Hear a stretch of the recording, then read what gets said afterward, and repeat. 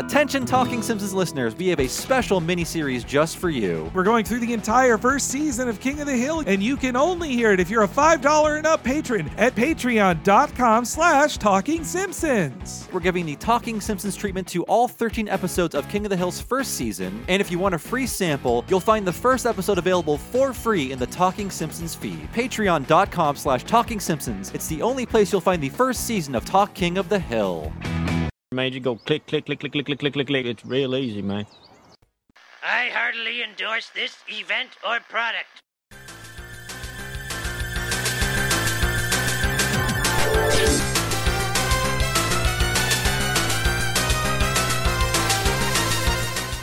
Ahoy hoy everybody, and welcome to Talking Simpsons, now with 30% more gunfights. I'm your host, one of the strangest people on Earth, Bob Mackey, and this is our chronological exploration of The Simpsons. Who else is here with me today? Henry Gilbert, and I like taffy, but I don't deserve taffy. And who do we have on the line? I'm Matthew J., and help me, please, I'm sick. Funny. And today's episode is Homer Simpson in Kidney Trouble. Do we have to listen to you? Oh, well, no, you don't. But if you have any interest in history... I'm done. Today's episode aired on December 20th, 1998, and as always, Henry will tell us what happened on this mythical day in real world history. Oh boy, Bobby. Star Wars Rogue Squadron comes to the Nintendo 64.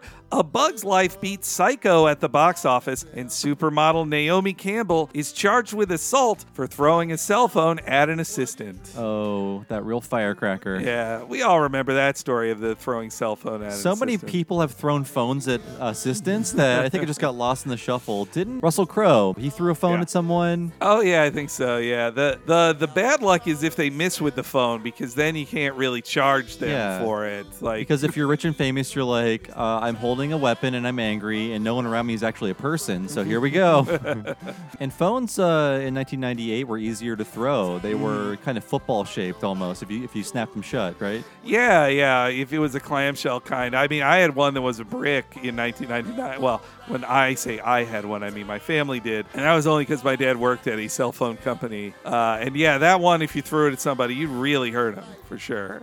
And man, Bug's Life, starring Dave Foley and Redacted. Oh, no. Well, he did play the villain. I like how whenever he plays the villain, he's died in so many movies. Yeah. You can, so I think we've said that before on this show, but you can watch Kevin Spacey movies if he's murdered in them. Yeah, he gets eaten in that one, I believe, by a bird at the end of it. Yes. By a horrifying, realistically rendered bird, yeah. I do like that movie a lot. And now it's been wiped off the face of the, like, Bug's Life Land finally got demolished and is getting turned into the Avengers world of California Adventure. A California Adventure? Okay, I didn't even notice it was there. I was there like in December. I actually walked around it to go there. Like they might have had the honestly the walls up already when you were there in December. I think so. They were executing the bugs behind that wall. That choo-choo train was fun. It was a nice little sit down, have a breather ride, and I'm gonna miss it. That was the baby coaster on it, or yeah, I think so. Not even a coaster. It was just like a little train that just went in a big circle, and you looked at like giant candy and flowers, and it was and you listened to the dear departed Joe Ranford voice talk to you as Heimlich. Oh, that's right. He's the German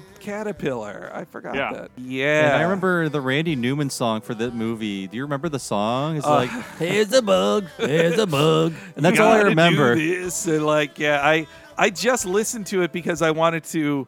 It's actually playing as a bed underneath this right now. But is he going to overpower us with his throaty warbling? I try to make it quiet, but when I looked it up, I was like, I don't remember this song at all. And it's already left my brain because, well, all Randy Newman songs kind of sound the same. Yeah, I mean, the only ones I like are the ones in the first Toy Story. Mm-hmm. Well, and they were smart to redo You Got a Friend in Me over and over again each movie. Like Toy Story 4 just has another version of it. And if you play Kingdom Hearts 3, you hear that on a loop for about 80 minutes in that level.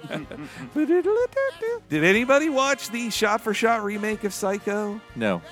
It is famously brought anytime somebody says, I'm going to make a shot-for-shot remake of something, they are making fun of Gus Van Sant. He directed the Oscar-winning Good Will Hunting, and he's like, what's your next movie? A shot-for-shot remake of Psycho. I'm huge, baby. Except in this one, the sexual subtext will be more above the level. Yeah, it's like when I saw the classic movie, I was like, I need to see this guy jerking off. It's not enough that it's implied.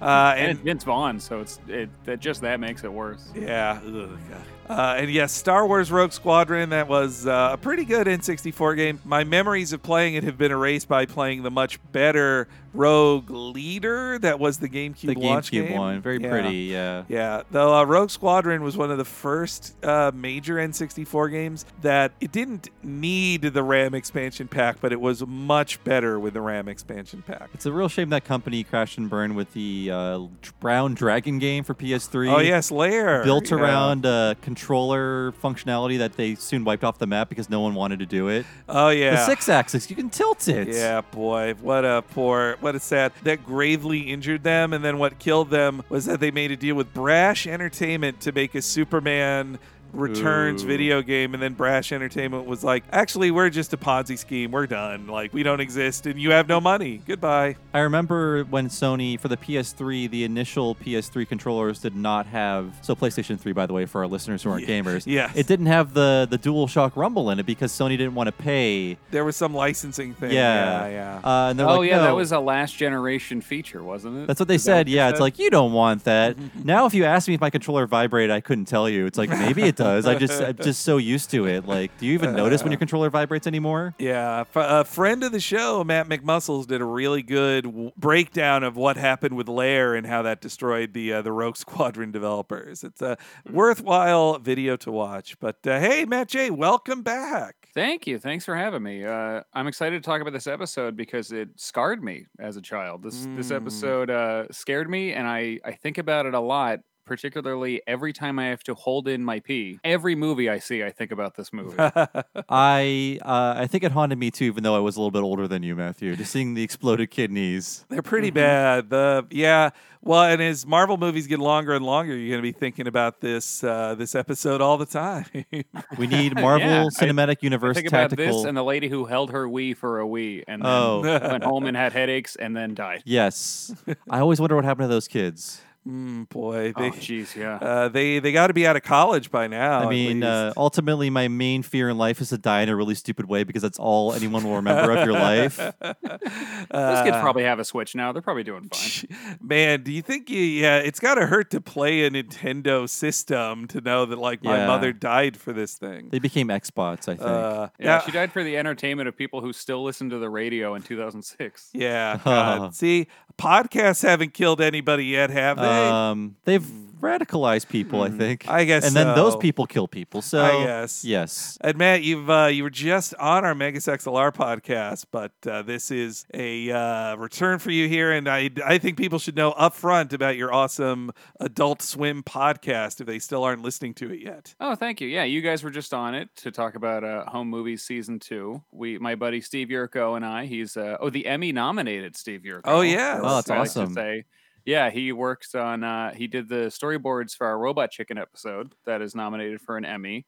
And Robot Chicken almost always wins the Emmy, so I think Steve's about to win an Emmy. Nice, but which I consider an Emmy for the podcast, really, because he was working on the podcast while working at Robot Chicken. So yeah, we're going through every show ever aired on Adult Swim. We're going in general airing order, but we're jumping around a lot because we have guests that come on that we really want to have on, but they're like, I didn't watch Penguins Behind Bars or whatever random weird thing aired, but I did watch Eagleheart. So we had Brad Evans come on and talk about Eagleheart. Cool. We had Nathan Barnett come on and talk about the pilot he made for Adult Swim. It's a very fun show. We've had cool guests on, like Bill Freiberger was on one of our Patreon shows. He's a guy who, when you look into his history, you're like, oh, he's worked on every major show I can think of for the last 20 years. People like that. James Urbaniak was on, the voice of Dr. Venture.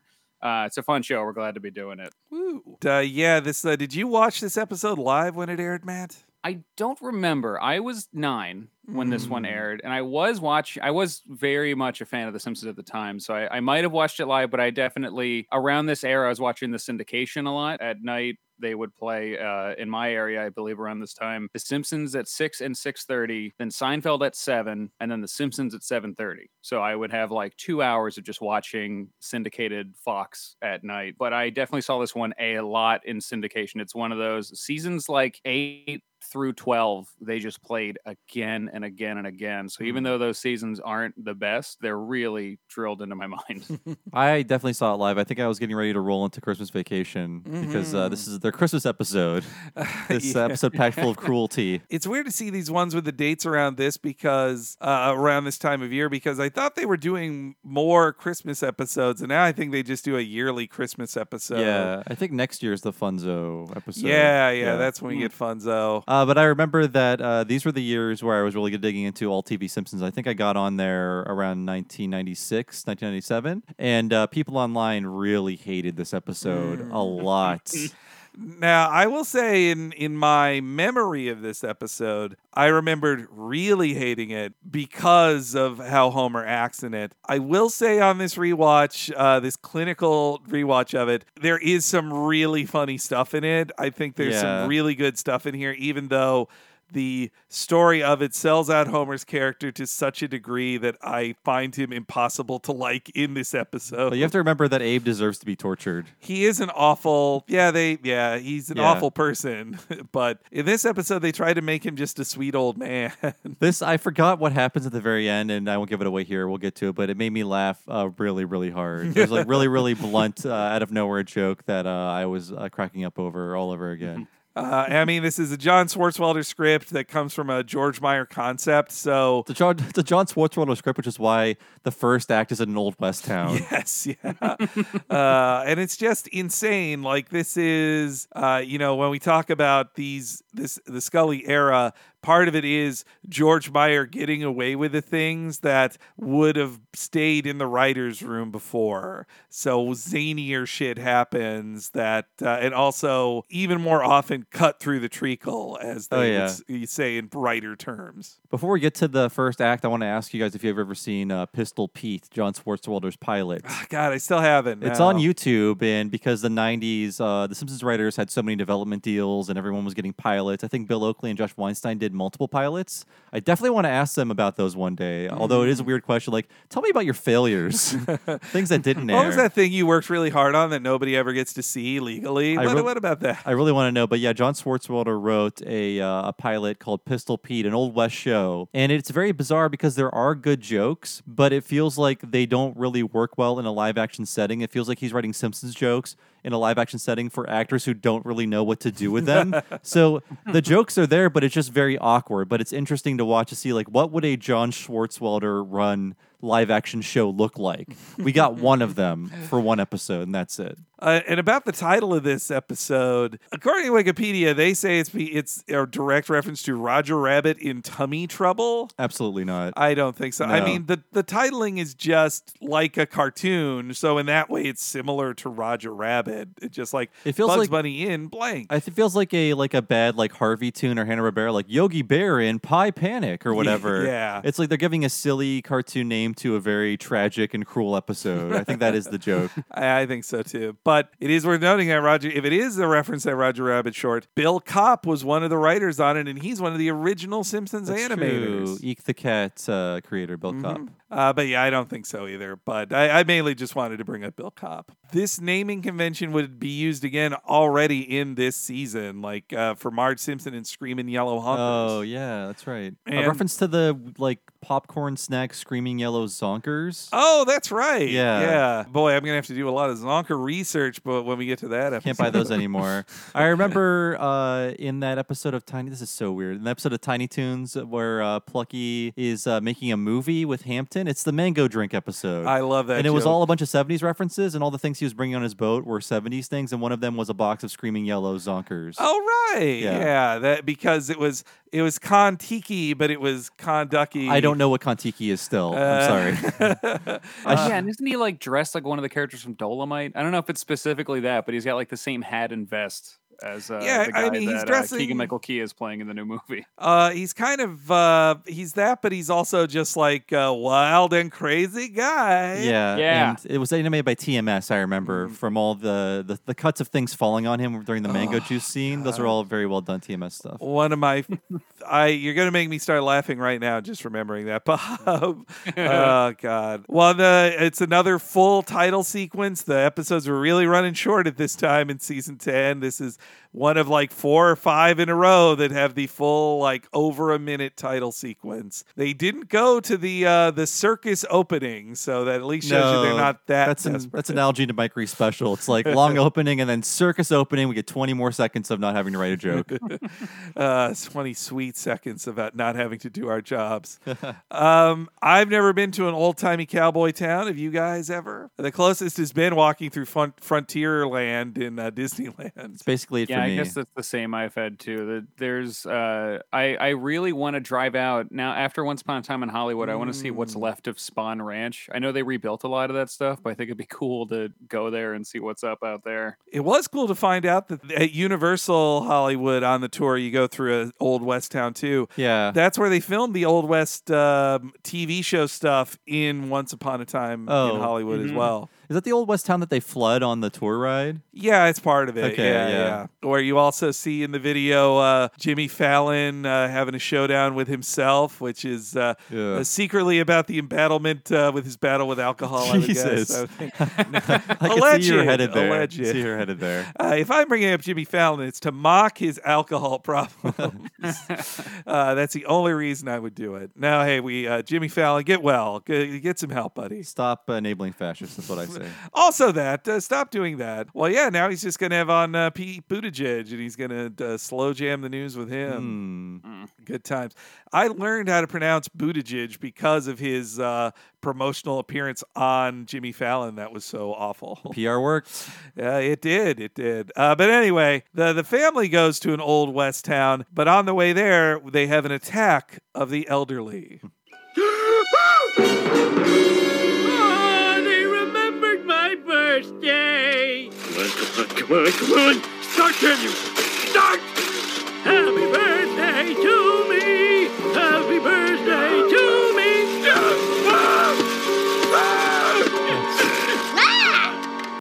I love Jasper's reaction at the window. Also being scared of Lisa. This also reminds me of Old Money, in which Abe's birthday is always tragic. Oh, Where yeah. that was the Discount Line Safari birthday, where they were gone for so long that B. Simmons died. Oh, man. And also, yeah, actually, this is very similar setup there. I was also thinking of a similar gag where the Sarah Gilbert episode where he has a crush, he visits Abe for tips. Right. And he goes like, you remembered my birthday. What? Yeah, he gives him the bus schedule. Yes. So the intonation of "you remembered my birthday" is just a classic Abe saying. Though when I think about it now, this makes this even more tragic. This horrible day for Abe happens on his birthday. Yeah, I totally forgot about that first scene. Also, that check engine light. I thought of this joke usually back when I had a car. If I'd look at unlit the check engine light, I was like, I remember Homer put tape over that. I remember back when VCRs were still a thing, what you'd see in movies or TV shows, the visual indicator that somebody was bad at technology or just out of touch was that their VCR was always flashing 12, right? Yeah. Of course, my sweet grandma, hers was, and to solve that problem, she put a piece of tape over it. Out of sight, out of mind. I like the old-fashioned ingenuity of your grandma. Yeah. Just like, well, I don't need a clock on there and it's bothering me, so away you go. Yeah, the clock on the VCR was one of my, like, as a kid, that was the first, like, why? Like, you know how they'll put certain things into other devices, like Wi-Fi in your fridge or whatever. I remember being like, why do I've got a clock in my living room. I don't need one that's flashing at me all the time or that's bright while I'm watching a movie. Like the same thing with my PS4 has to be glowing blue while I have a Blu-ray playing. I'm just happy that, so we no longer have DVD players, really. We just play things on our PlayStations and whatnot. But I'm really happy that we no longer have a thing that tells us how much longer the movie will run. Because it's just so distracting. Yeah. It's like, well, this movie only has 14 minutes. I know what's going to happen now.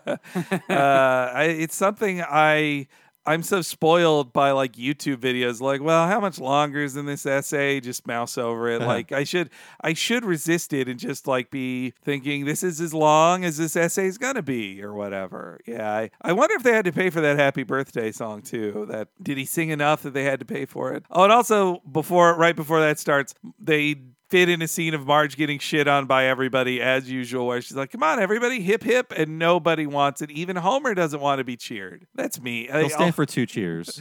They're too mean to Marge, as usual. They are heading on their way. Homer also is very mean to Lisa, just shutting her down like it's because it's stupid. That's why. That's why anybody does anything. I really feel like a lot of writers' dads are being filtered through Homer right now.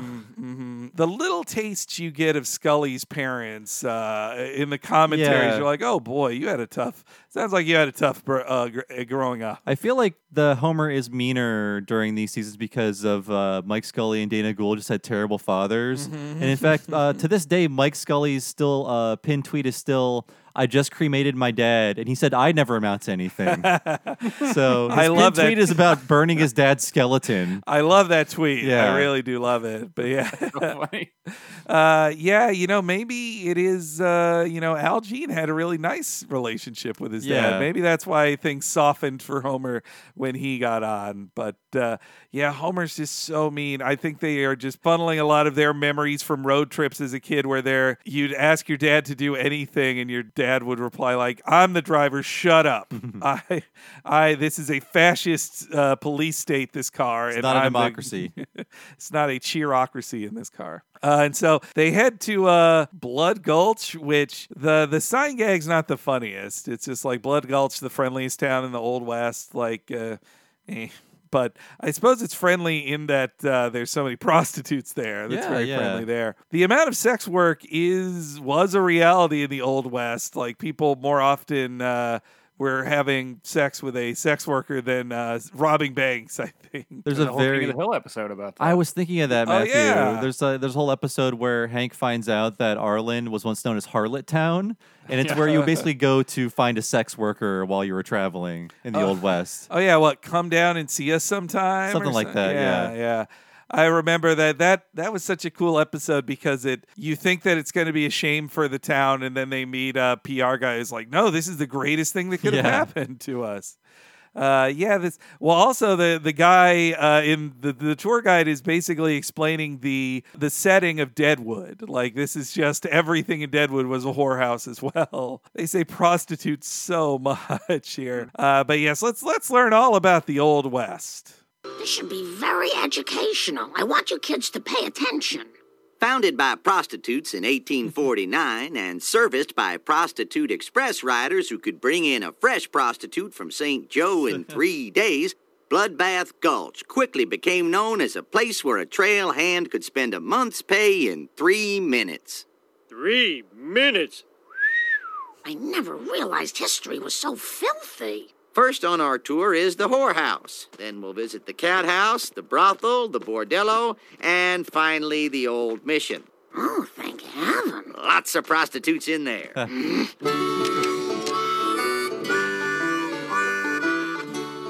there was more to the Old West than just sex, folks. A lot more. If you look off to your left, you'll see a real Old West hitching post, possibly used by bandits, possibly during some exciting adventure. And these planks below us were often used as a sidewalk by people who may or may not have been bandits. I do like how Homer was impressed that a man could last 3 minutes. That's a great line. That tells you so much about Homer. Homer's probably like, well, sure, on your wedding anniversary, maybe you can last 3 minutes. But other than that...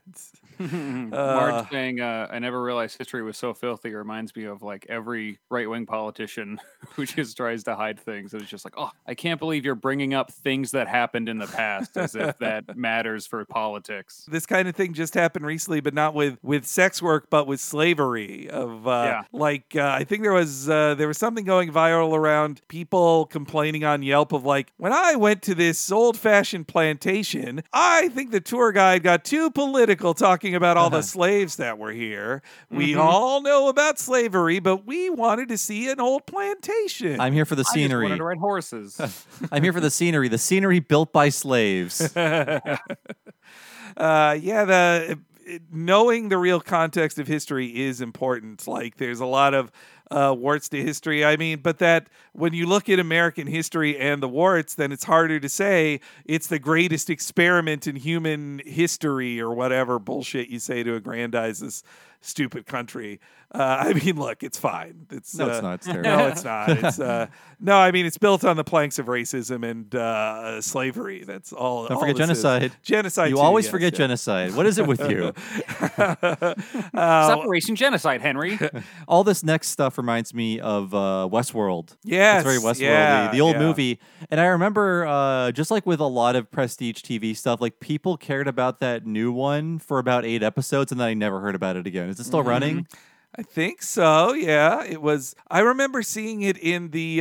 If you watched the final season of Game of Thrones, those episodes were front loaded with a sizzle reel called "Please Don't Cancel HBO," which was just showing every show that's coming next. They're like, "Oh, we've got so many cool shows. Please don't leave HBO when Game of Thrones is over, please." And Westworld was part of it. I Still. see. So yeah. Though their next. You guys seen the old movie, the 70s Westworld movie? Yeah, I haven't watched the new show. I've watched the '70s movie a bunch of times. I watched it right before we did Itchy and Scratchy Land. It really holds up. It's like a really strong action movie. Yeah, Michael Crichton, he can write basically he wrote the same movie 3 times or something, but Jurassic Park is Westworld. It's just like the first Terminator in that the third act is hilarious in premise, but scary as hell, where in Westworld, the third act is a robot cowboy chases you. And Terminator, it's a robot skeleton chases you. But it's just the third act, and that's it. Yeah. And Yul Brynner, too. So Yeah, he's like God. a scary-looking man already. Yul Brynner playing a robot of himself. It's just so wonderful. And all these robots, especially like killer robots and sexy robots. Also, I love in Westworld how excited the guys are to win a bar fight with the robots. Now, like, well, yeah, these robots look tough, but they're made to lose to you, which makes it even better when you have the killer robot who can't slow down, chasing after you the whole time. The robot who couldn't slow down. I also love his descriptions of boring things to cover for the fact that apparently nothing happened in Blood Gulch other than prospectors having sex with women. And people walking on planks. Yes, yeah. There was never any famous like shootouts or robberies or anything. It's just that, which means they are really taking advantage of historical license by having a giant shootout later at the place. And yeah, I like Homer, the opening clip there where Homer just walks away. I like Marge's uncomfortable laughter to cover for Homer's incredible rudeness.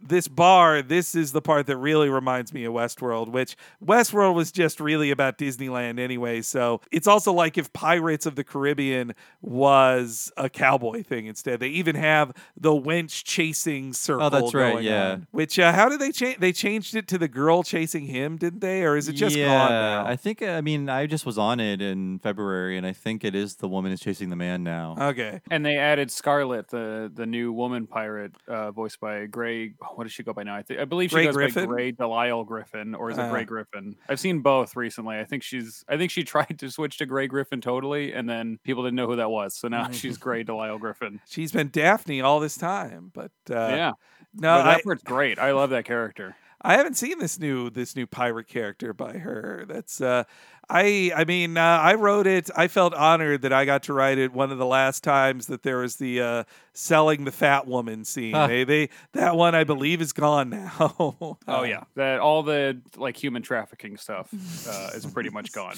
It's more. There's none of that. None of that and that's PC culture ruining Disneyland. No, I'm kidding.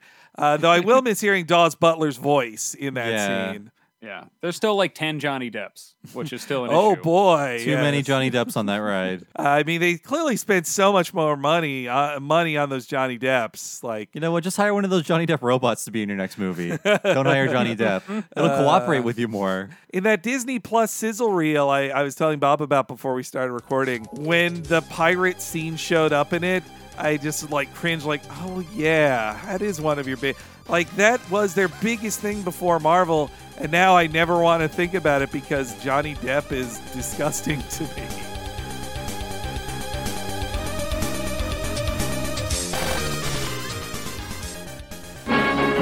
The Simpsons will be right back.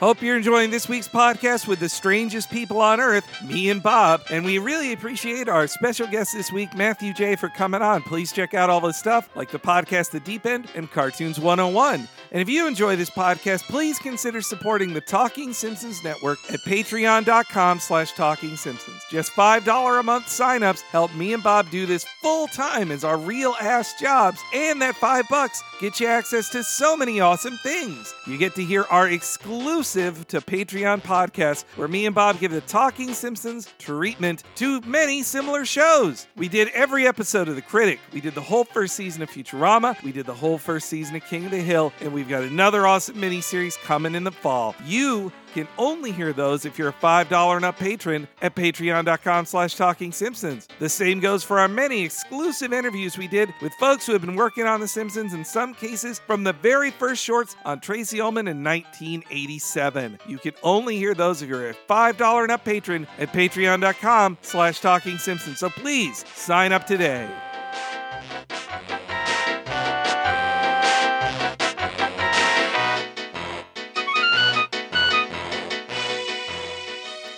You know what podcast goes good with a sarsaparilla? The What a Cartoon Movie podcast. Me and Bob, for our $10 and up patrons, do a premium once-a-month podcast where we do the same wonderful podcast stylings we do, but for a different animated feature film once a month. Would you like to hear us talk about movies like Spider-Man Into the Spider-Verse, Rocko's Modern Life Static Cling, Tiny Toons How I Spent My Vacation, Akira, Kiki's Delivery Service, a Goofy movie? You can only hear those on our What a Cartoon Movie podcast that's exclusive to our premium patrons who pledge $10 a month. So please consider going to the $10 level, up in your $5 pledge. All of those $5 benefits will be included, plus our monthly What a Cartoon Movie podcast. You know you want to hear it, so please check that out one more time at patreon.com/Talking Simpsons.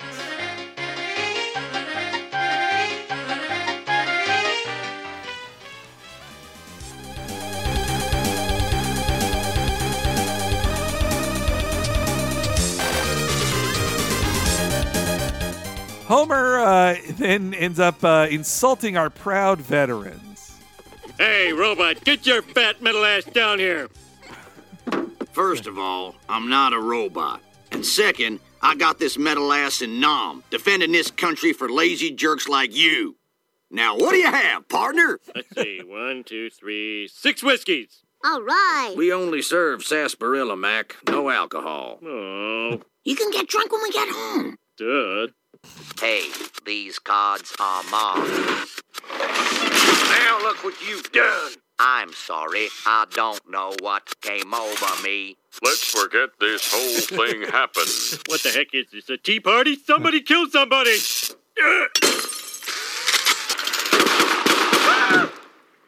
What is it with you and robots? Hearing about a metal ass is prepping the audience for Futurama in 3 Oh, months. wow. Like, a metal ass, eh? What if a character were to have a metal ass that one would bite? It's neuro-linguistic programming. It's a psyop this whole time. You know, the animation here, when the bartender walks over, it almost feels like it's supposed to look robotic just a little bit. And then he's like, I'm not a robot, comes in. I forgot where the joke was going, so it was pretty convincing. Robotic walking. And also when Homer orders 6 whiskeys for everybody. And I didn't realize until this viewing, like, Bart's reaction is him thinking Homer's buying all the whiskey for them. Like, everybody needs a shot of whiskey. It's the Old West. Homer finding out there's no alcohol, and then he's just like, well, of course I'm going to get drunk at home. That's a given, guys. When Marge asks him what's your problem with robots, it's like, does she not remember Itchy and Scratchy Land? Come on. That's true. They should all be terrified of robots and not wanting to go near any animatronics. And all the Capgun jokes. This is the first of the Capgun jokes, too. Then Homer actually looks legitimately scared under that table. Maybe that's why he's so cruel, that he's just like shaken up by all this robot stuff. It's funny to me that out of all the things they program these guys to be nice to each other when they knock over the poker table. Have a big misunderstanding that they all recover from. But they can still react to Homer if a bottle is smashed on their heads. I also, I really like the design of the piano player with the coin slot thing you shove into his head. That is cool, yeah. I do like that touch. Though the reason I think I know why all these robots are so beaten up, it's because people can just touch them. You need to have a clear marker to keep people away from your animatronics. There needs to be like a person in the room, like in the tiki room. There's a person in there making sure you don't touch the birds.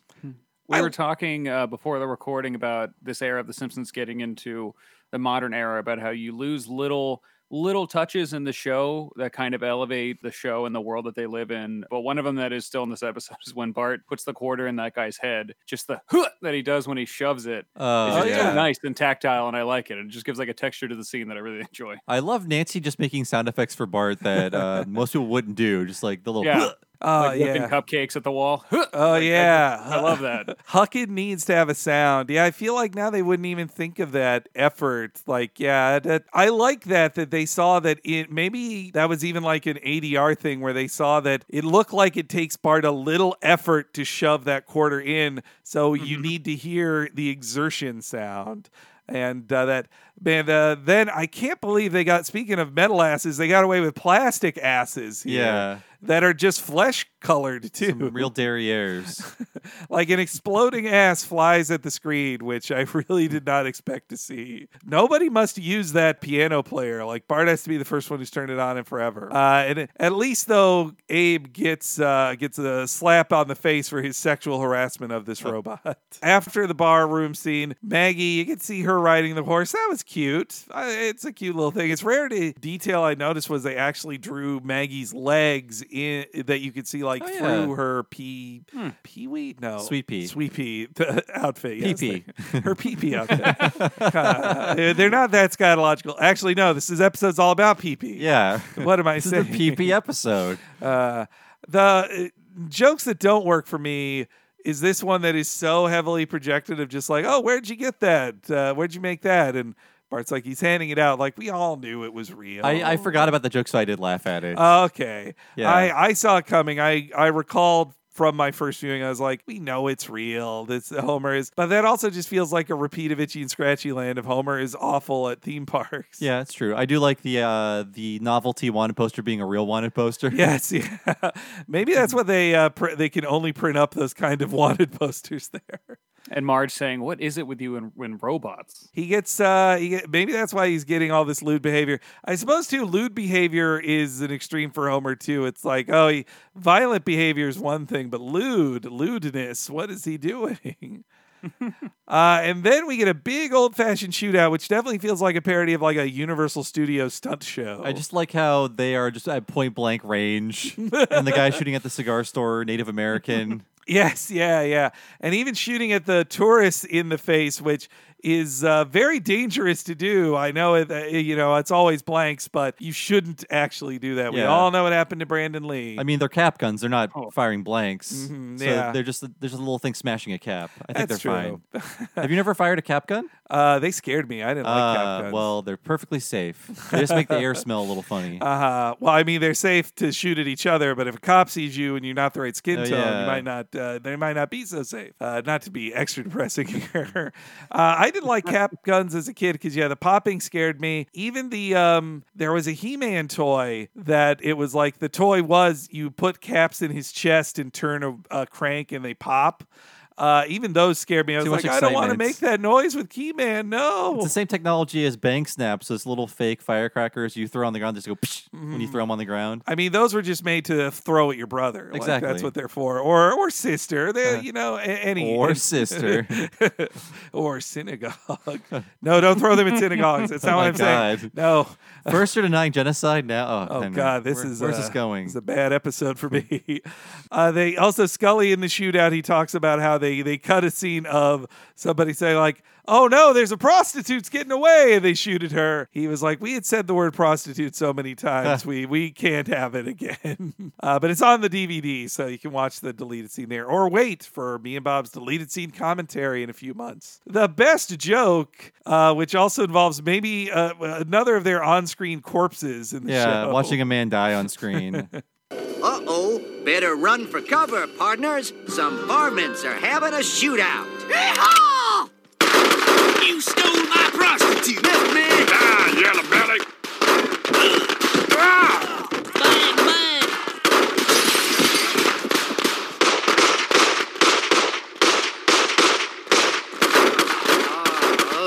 Which was a gunfight. There's old Curly. He played the town preacher until we laid him off, but he still hangs around. Clapping. Help me, please. I'm sick. But it's funny, Marge. The guy's sick.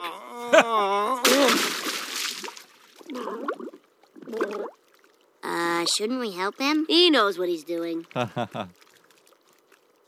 I do love any he knows what he's doing joke. Let him go, Ralph. He knows. You're right. Yeah, that's a good I should be using that statement more in real life when I don't want to get involved in something that could trouble me. I'm like, he knows what he's doing. He's clearly dying, and no one he's dead. Or at the very least, he needs to be resuscitated after this. Let's not say they won't let him die, but man, the tour guide's laughter too, where he's like, that's old Curly. He used to be you think he's about to say he's the town drunk, but he used to be the preacher, and then we laid him off. So he must have gotten drunk off-site and wandered on to the old ghost town. Or he has nowhere else to live, and so he just lives in the ghost town drinking what he can. Though he has to bring the alcohol with him because there's no, they don't sell any in the saloon. I think that's because they must not have a liquor license. They don't have the money for that. And they said on the commentary that the animators added the photograph gag at the very end there. And also on the commentary, they point out a thing I never noticed, which is that Swartzwelder wrote in the script, during the shootout, a guy digs a hole for some reason. And you do see the guy digging a hole, but it is so imperceptible you don't even know it's there. They said on the commentary that you could excuse any Swartzwelder joke if he adds for some reason. For some reason, this is happening. They're always funny when they say something is happening on screen because he wrote for some reason. I'm happy he did that because it is just rando. It's rando humor for sure, but I prefer calling it for some reason humor. So then we head back to the saloon, and I gotta say, Abe is drinking a dangerous amount of sarsaparilla. It's like 6 in front of him, right? It seems even more like a dozen. An old man shouldn't have that much. Also, the urine stuff that happens with him, old people need to pee all the time anyway. Put him in diapers, I say. Hasn't there been jokes about him wearing diapers before? He needs a changing. Put me down for one of each. Oh, yes, yeah. Yeah. I think that's a real Gene and Reese staple. They liked an Abe wears a diaper gagged, for sure. And we have a list of things that angry up the blood. So to date, newspapers and sarsaparilla. Oh, yeah. God, I've said it before, but I love the term angers up the blood. Because reading Twitter gets my blood angry quite a lot, which some people would call hypertension, but not my doctor, not yet anyway. Can't get a good sarsaparilla like this back in Springfield. It angries up the blood. You like it, huh? Up yours! Can I go to the bathroom before we leave? We gotta get home. I don't want to miss Inside the Actors Studio. Tonight it's F. Murray Abraham. But I really need to... F. Murray Abraham.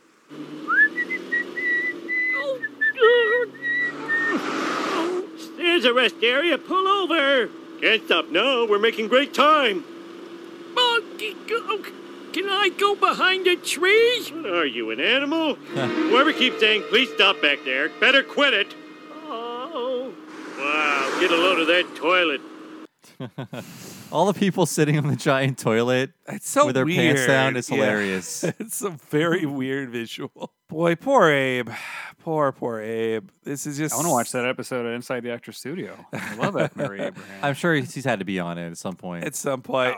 I mean, by 1998, we had entered the age of making fun of Inside the Actors Studio. It was the thing to joke about. I think that was the year that Mr. Show did Inside the Actor. It was the last season Mr. Show, which was 98. So yeah. And I think at around the same time, not just that, but David Cross was doing his James Lipton thanking his wife bit on stage of he makes fun of James Lipton so much that of course he'd be cast in a thing with him 4 or 5 years later in Arrested Development. That was obviously going to happen. Yeah. But James Lipton, like a guy who wants to be famous, he's laughed along and got cast in a ton of stuff to make fun of it. Arrested Development with David Cross. Yeah. I'm not seeing that he was ever on it though. Oh, what? James Lipton on this show? No, on F. Murray Abraham on Inside the Actors Studio. So, is that program still on? Yes, though he is retired from it. Yeah, he was shockingly old. That bad dye job covered up that he was in his 80s. Yeah, I believe still, but you know what? To be extra safe, I have to play the anti-death jingle talking about this old man. Buzzards, I ain't dead yet. But yes, he just retired. I believe 1926 was when he was born. He's quite an old. Well, I mean, for him to it is quite a bad die job, but I mean, if he was somebody who could talk about working with, many famous dead people who also worked at the Actors Studio, then you got to be that aged to remember, like, oh, I remember working with Marlon Brando, and he learned method acting here. So he was like almost 60 when he wrote the Thundercats theme. That's Oh, right. shit, yeah. That's an urban legend. I actually don't think that's actually true. I've heard that same urban legend. I want to believe it. I want to believe. But then you hear about like Chuck Lorre writing Ninja Turtles theme, and then you don't know what's what. That one's true. That is true, yeah. Yeah. Also, not long after this, it was in, I think, 2000 or 01, they did the Simpsons episode of Inside the Actors Studio. Do you guys remember that? Yeah. Oh, yeah. Yes. I watched that a bunch of times. I hated it.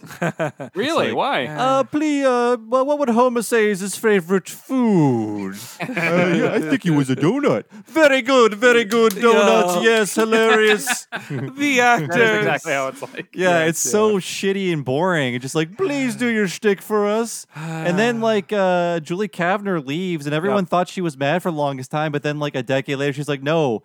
I had to get my car back because I had to go across the ferry to get back home. Yes, yeah. It was just because she had to go home. It's she had an important engagement she had to go to. It was just these long walks to like just shtick. It's just like, no, there's a certain character who works at a certain convenience store. Is that right, Mr. Hank Azaria?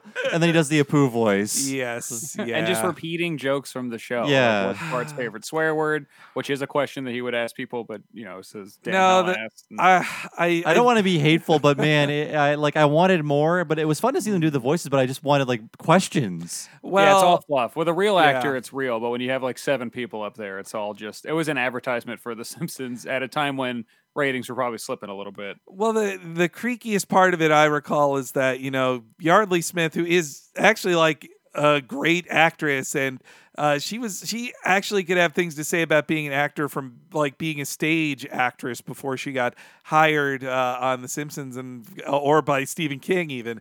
But they were just like, I believe Lisa has a poem, and she just reads like I had a cat named Snowball. He died. That it was just like, could you read a thing Lisa said a while ago? Just like read lines from the show. It's just like him making them do answering machine messages on television. Yeah. When I felt bad for like Yardley. So Hank, Dan, and Harry are trained improvisers, but I don't think Yardley and Nancy really are. Like they're not of that. And so when he's asking, Dan to improvise in Krusty, he can do an all right job at it. But if you ask Nancy to improvise in Bart, she doesn't have she's not a writer in that way. I don't want to be mean. She's so skilled at so many things. Nancy Cartwright is one of our greatest Scientologists, but I don't think if you're asking her to improv on the spot for Inside the Actors Studio, it's probably not you're going to get the best stuff from her, I think that was it wasn't the first time, but I think that's where I've heard her say that Bart's middle name is JoJo as well. Apparently that's canon. What bugged me in it, I thought it was all in good fun when I first saw it. What bugged me when I first saw it was, I think maybe this was when the DVDs were not out yet, or maybe just new, but like Al Jean gets to stand up for a minute and say, we writers love the actors and actors are great, and then sits back down. I was like, can't we talk to the fucking writers? These guys never get talked to. Now I've heard enough of the writers. Enough. And in the James Lipton comedy bits, I feel like it was around this time, or maybe just a little later, is when Will Ferrell begins his James Lipton impression as well. I totally forgot about that until you brought it up. Yeah, talking to Tobey Maguire as Screech. That's the one. Oh, yeah. Oh, yes. That's a really good one. The other one I remember, that was the best one. But Heather Graham as Drew Barrymore was kind of a funny one, too. But, But I think they didn't want to be too mean to Drew Barrymore. But meanwhile, Screech, they wouldn't care to be nice to him, nor should you be nice to Dustin Diamond. But they weren't being mean to him for the reasons you should be mean to Dustin Diamond. Yeah, that was before he stabbed anyone. We just thought he was annoying. Now he's a stabber. But yes, James Lipton, we wish you nothing but the best. Do not die before we post this, goddammit. I demand it. Wait 1 week. Well, it'd be extra eerie if he were to die from a kidney infection or something. Oh God, you now, just doomed him. Now I feel like I'm wishing it into existence. I don't want to do that, but God, Abe's begging, his pain is so awful. It's like, this is torture, like to refuse someone the right to pee. I mean, I would think, though, at a certain point, he'd have no more bladder control and he would just piss himself. Like, I know I would at that certain point, and you'd just be like, just as revenge, even, of like, oh, you won't stop, that I am peeing all over your seat. Yeah, Abe has some weird sense of dignity in this episode. Yeah, that he never has otherwise. And also, as I put a real magnifying glass over the scene, what's also weird that they have to do is the rest of the family has to either be silent or asleep for this to even work, because Marge or Lisa would say, no, seriously, Dad, stop this car and let him pee. But instead they have to just be asleep for it to even work. I would also think that at a certain point the pain and stress would give Abe a heart attack and kill him anyway. Yeah. Though, as Hibbert says, he can't believe he's alive now, which is true. Like, Abe is very lucky to not be dead. Just the idea of both of your kidneys full of urine exploding and like the blood and sinew and urine that gets just doused throughout your entire abdomen is terrifying. And yeah, the whole him being just a nice, sad old man this whole episode. Like, Abe has done awful things and been awful in episodes, and in this episode he's only painted as a nice man who just wanted to celebrate his birthday with his family. Like, this is the cruelest episode probably so far, maybe ever. I think, up to this date, and they really wanted to make Homer look bad in this episode. Mission accomplished, but they could have thrown in a few scenes of like, well, if in case you forgot, here's why Abe sucks. but instead they later do the opposite of showing like, no, Abe was a nice guy and he owes him so much. Like that, they should be more of the when Homer was the football coach and says like, I need to be nicer to my son and meaner to my dad. Like, Abe is awful in that one, but in this one. And it also, this was something the Simpsons movie addressed in a way I kind of liked, but this deals with it in a worse way of like, the movie tries to make the case that Homer is not actively cruel. He is just a selfish person who thinks through nothing and then does his immediate action. This Homer, though, it's not that he's too stupid to know Abe needs to pee, and he's not like, oh, I just was not thinking of you. He eventually is just like, no, you're a monster for refusing to stop. Like, this is only punishment. When he says like, I'd never let anything happen to my dad, like, no, you're awful. Like, no. They can't. The movie tries to make the argument that Homer never just thinks of these things, but he does. Yeah, it's a weird, I don't know, it's a weird retconning of Homer's character in the movie. Although, I mean, he's a different character depending on what the writers want to do with him, regardless. But yeah. I mean, I think that was the writers for the movie realizing Homer's arc should be finally explaining why he is such an asshole all the time. Which, I mean, the real explanation is they think it's funny in the moment where they write a scene where Homer's awful, so they write a funny scene. Which... Yeah, they're a bunch of rich men in a room together just writing like, well, if I could do whatever I wanted, I would do this. Yeah. What if an oaf did this? Wouldn't it be funny if Homer did this to his child? Well, what does this mean for his character? We're not thinking about that. We're thinking of the joke right now, guys. But then when you make a movie and you need to have a more fleshed out character, to have an arc, to have a happy ending, then they have to talk about how thoughtless Homer is, and then at the end of the movie they want to say like, well, his thoughtlessness actually saved the day in a way. Not really. We will get to that movie. It'll be like a 3-part episode. Yes, maybe 4-part. I have a feeling that's how long it'll be. But hey, that'll cover a whole month of podcasts. That'll be fun. And we'll just record it in one day, and by the end of the 4th podcast, me and Bob can just die. No, man, die podcasting. What's a more noble death than that? Well, we'll also have our kidneys explode. We'll drink but not pee the entire time either. It's the only noble death. Me. I used to work at bookstores and stuff. Like I worked at Barnes & Noble for a long time, and it's very difficult when you work at the front to get a bathroom break, especially if you're the only one at the front. And I used to like call for help and stuff and call the managers like, hey, I need to go to the bathroom. I need someone. And they'd be like, wait until your break.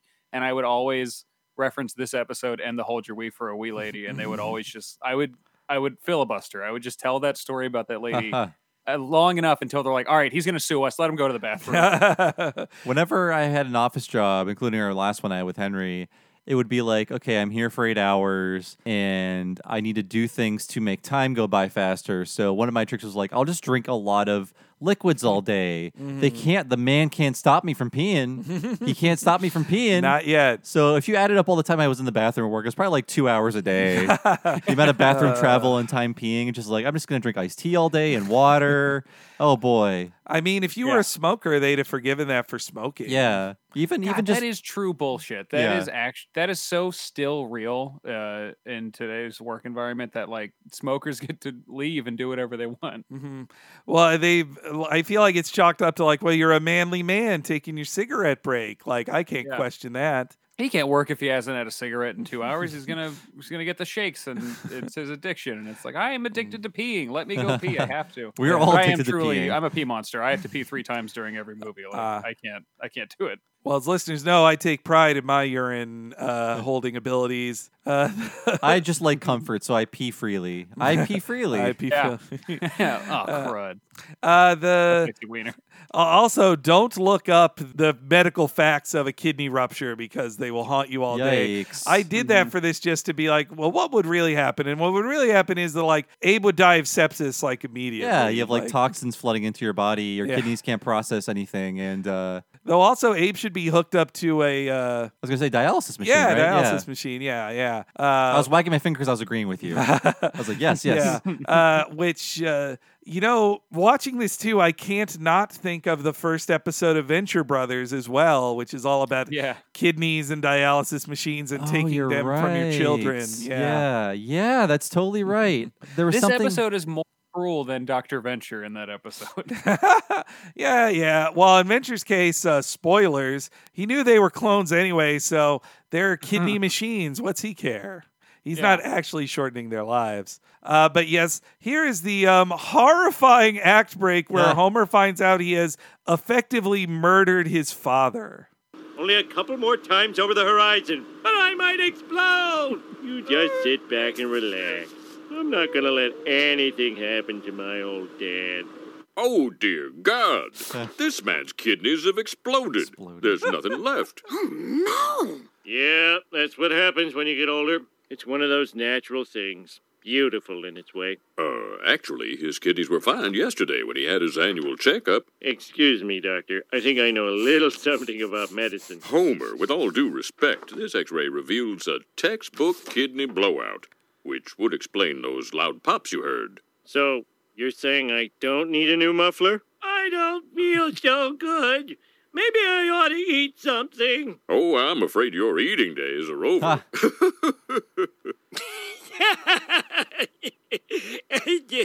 Oh, jeez.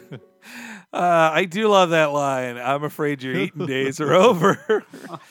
That's Abe fails to laugh at pain like Dr. Hibbert can. This is another sellout of the Hibbert character as well here too. But I also do like the cleverness of the joke of like, well, he had a checkup just yesterday and his kidneys were fine, so this was definitely your fault, Homer. And that the loud popping sounds like Homer's worried about his muffler. Like, still. This kidneys exploded so loud they popped. And they must have taken him directly to the doctor right then. But, it's so horrible. And he's just so in pain. And like, maybe I should eat something. I don't feel so good. Like, he's this poor old man in all this pain, which, yes, in other episodes, he's an asshole. But man, not here. I think it was the back-to-back of this episode and the one before it. It was before it, correct? Which one? Married to the Mob? Or yeah. Oh, no, that's the next week. Oh, that's the next one. Sorry, we record these out of order. But yeah, the combo of those two like terrible homers in a row was really a lot for people to take in December of '98. All the online people were like, what is going on? Like, Homer is too mean. Why is Homer this awful? Yeah, he's... he's just so cruel in season 10, but they love those jokes. It gets a laugh in the writer's room, and I think that's why it keeps happening. According to medical facts, it is impossible that Abe is still alive. Like, he really should be dead. And then when we come back, Homer finds out what the fix could be, and I do also really like the writing in this scene that it undercuts sitcom pacing here. How long do I have to live, Doc? I'm amazed you're alive now. Oh, I blame myself for this. We all blame you. Come on, Doc. There's got to be something I can do to help my dad. Well, you could give him a kidney. A kidney? Okay, fine. You see, the waiting list for a kidney is very long, and... I said fine. What is it about the word sure you don't understand? Oh, thank you, son.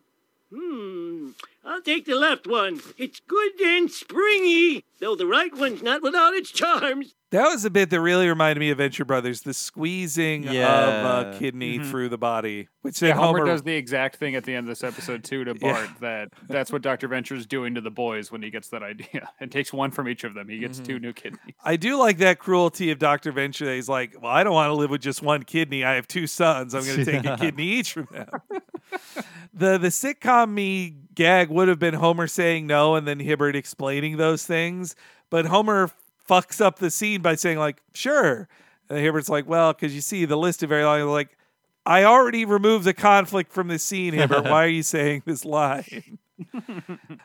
So everybody's giving Homer a treat. I like that he counts pork chops twice when he's listing the amount of food being given to him. Though his excitement over pork chops feels very season 1. I don't think he is. It does. Yeah. I think they just remembered that's one of his favorite foods. What did the t-shirt say? Oh, yeah, pork chops. And applesauce. Yeah.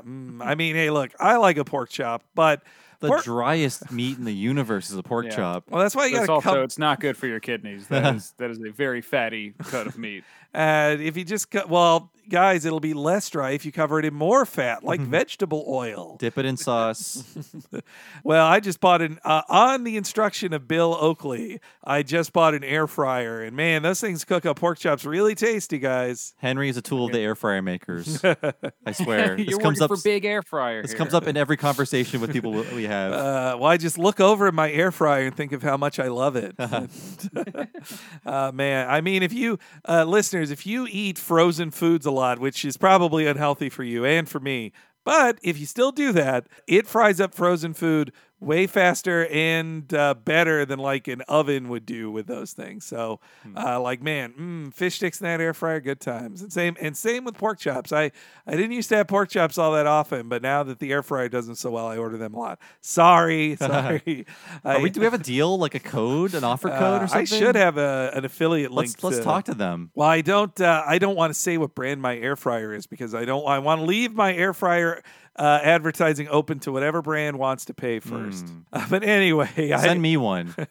I like the gag that Homer also feels he's owed this treatment when it's like, no, you're having to do this because of your monstrous cruelty. But he's like, well, I think I'm always owed these things. And he even says that he's like the greatest person the luckiest man who's ever lived. Like, this is only happening because you were a monster, Homer. Another thing that feels like a big old callback is Homer liking gorilla movies as well. Yeah. Was that from Bart Gets an F? Yeah, that's the one. Yeah, where it's Gorilla Week on $1 Million Movie. I do love Apes a Poppin'. That's a great title of a movie. Airline version. Which the airline version is always the worst version of a movie. It gets shortened for airline and cut up for content. I wanted to look up what that was the first a poppin' thing was. It's apparently was it Hell's a Poppin'? This I think it goes back to a 1956 movie called Corn's a Poppin'. Which is like it's a review movie, so a bunch of songs and stuff. So there'll be a bunch of ape performances in this VHS tape. Yeah, it's it looks like a musical review based on the cover to Apes a Poppin'. It also looks like a musical review. Well, we also had Hail to the Chimp last season, so that's true. The monkey movies are a common thing with Homer.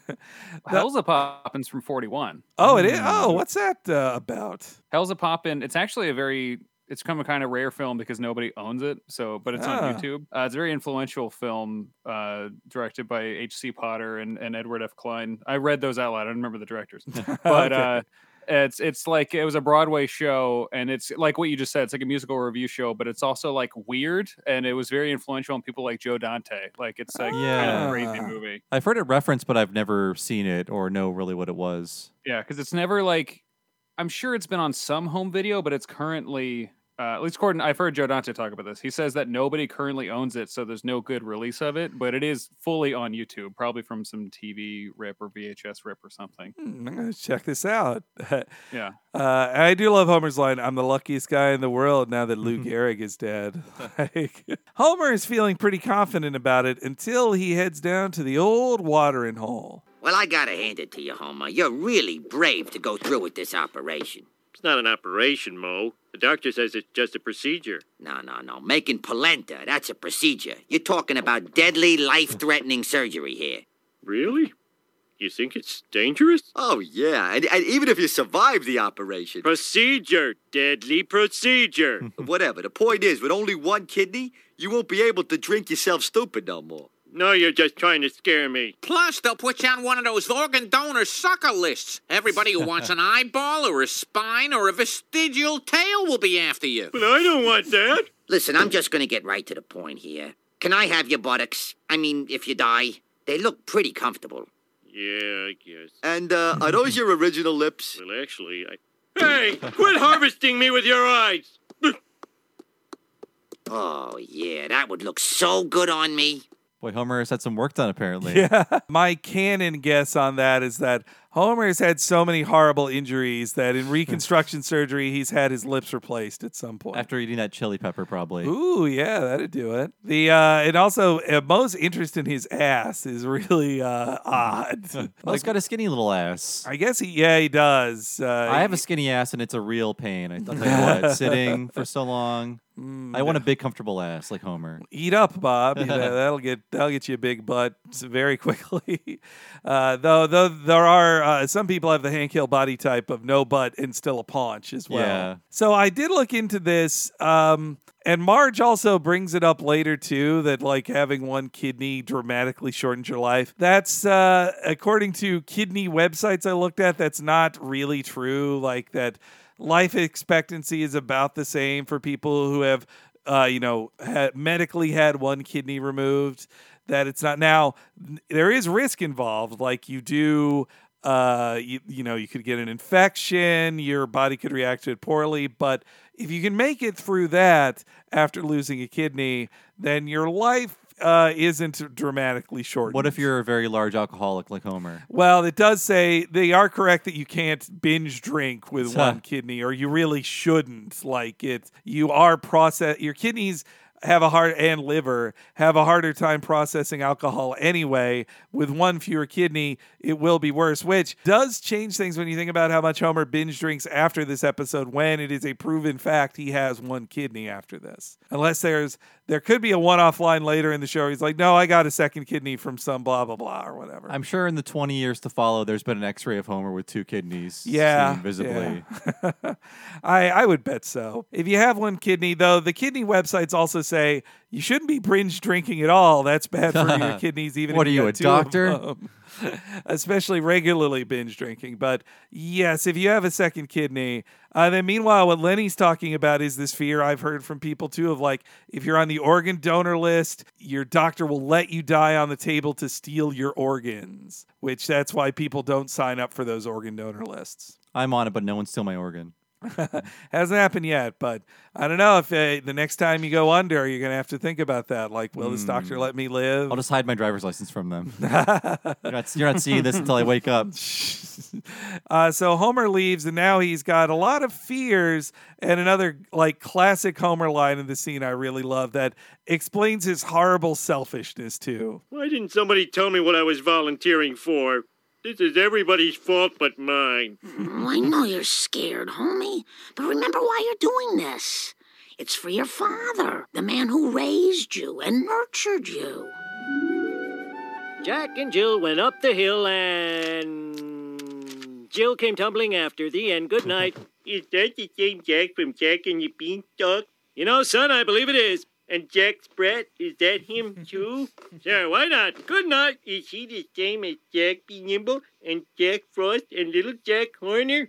Say, how about a little NyQuil? Oh, good. Oh, I love you, son. I owe Dad so much. Those bedtime stories began my lifelong love affair with the printed word.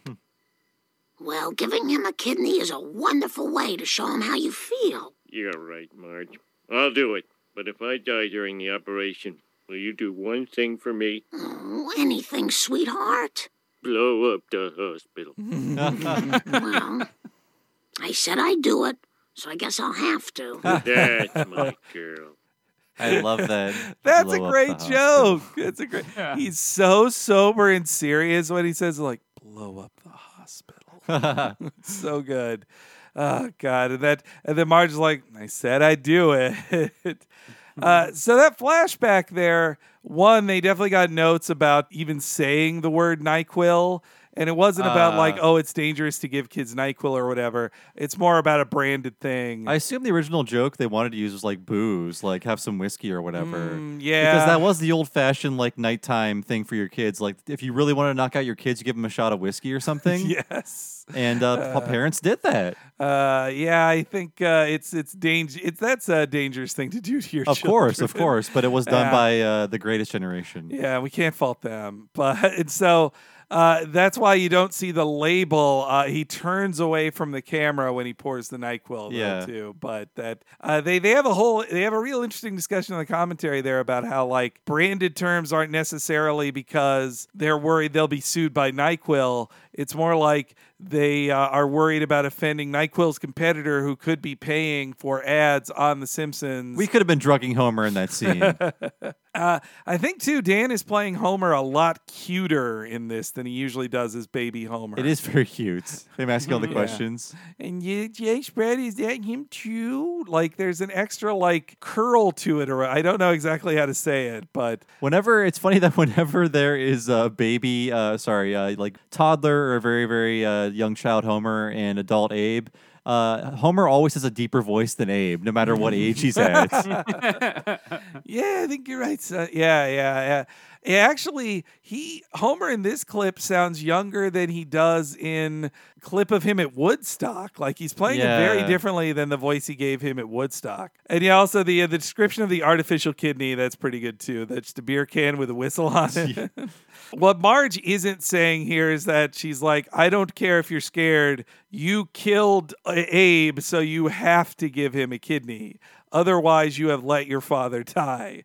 Like giving him one kidney is the least he can do to give to Abe, you know? Also, the weird inset joke that like Sumo Babies. TV show Sumo Babies, yeah. And then it's hit 100, 200 episodes, which just feels like a joke about Simpsons hitting 200 episodes, I guess. Yeah, that's not a great achievement. Yeah, I don't know what the joke is with Sumo Babies. It's a very random title. I can't tell if it's a joke about... I mean, they will have a joke pretty soon about mid-season and like Admiral Baby or whatever. So maybe there was just this feeling of like it's the baby shows are happening too much now. It was a spate of... I don't remember too many baby shows in 98. I really don't either. Yeah. What was the show with the talking baby? Family there Guy? Were two sitcoms. No, not Family Guy. I think it was called Bob. Two sitcoms. Oh yeah, there's Bob, and there's one so. before it called Baby Talk, I think, and I think it was part of the Look Who's Talking craze. Oh. Like Look Who's Talking was a popular movie, so let's make a TV show that's like it. I remember Baby the Look Bob, Who's... that was the second one. Baby Bob. Baby yeah, Bob was like the... I hate that it's called Baby Bob, but I think that was in like the 2000s. It was, and that baby was like the spokesperson for like a car insurance company or something like that. Yeah. Pete Holmes? Yeah, he was like the Esurance baby or whatever, or like a stock trading baby instead. That was definitely part of the age of commercials turning into ads. Like same with the Caveman show as well. Homer decides he's going to go there, and then we head to the hospital, and I got to say, kind of a lame joke as they enter the hospital here. Doc Martens to podiatry? Liability waiver? Don't read it, just sign it. Yeah, but all these skulls and crossbones on here, I don't usually sign stuff like that. It simply says you won't hold us responsible if you die as a result of gross negligence. It's a standard form. Oh. I love you, son. I love you, Dad. Now, don't you fellas worry. This'll all be over soon. And what the... We gotta get rid of that window. Where'd he go? Okay, I'm sorry to go back to Baby Bob, but so Yes. no one corrects us. That baby was the spokes baby of freeinternet.com. Oh, okay. Thank you. Yes, I had to check because I'm like, it was something very weird. Freeinternet.com. Man, that's... Why didn't the pets? How do you get to it if you don't have the internet yet? You have to ask the library. Yeah, the pets.com dog. He got to come back, though. Yeah, but he didn't get a talk show. He needs like a revival now. Remember that classic scene of him on Good Morning America? Oh, God. Right after Disney bought pets.com. That happened? Really happened. Oh, yeah, jeez. yeah. I thought you were kidding. No, it's... I don't know if it was Michael Ian Black playing the dog that day, but... I think 9/11 destroyed the memory of the pets.com dog. Yeah, I mean, hey, there's some good things about 9/11 in that way. We needed Baby Bob to heal. The joke I thought that sucked is that Doc Martens joke. That feels like a sub-Mad Magazine joke. Like Doc Martin to podiatry, just like, nah, no. Hey, that's a weird besmirch of Mad Magazine, Henry. I said sub-Mad Magazine. Yeah. Like below Mad Magazine would be like, come on, you don't think they'd have that gag of like in snappy comebacks to witty, to rude, whatever. Let's say Snappy sub-crack. answers. I would to- accept sub-cracked. Yeah. Fine. Snappy answers to stupid questions. That's you clod.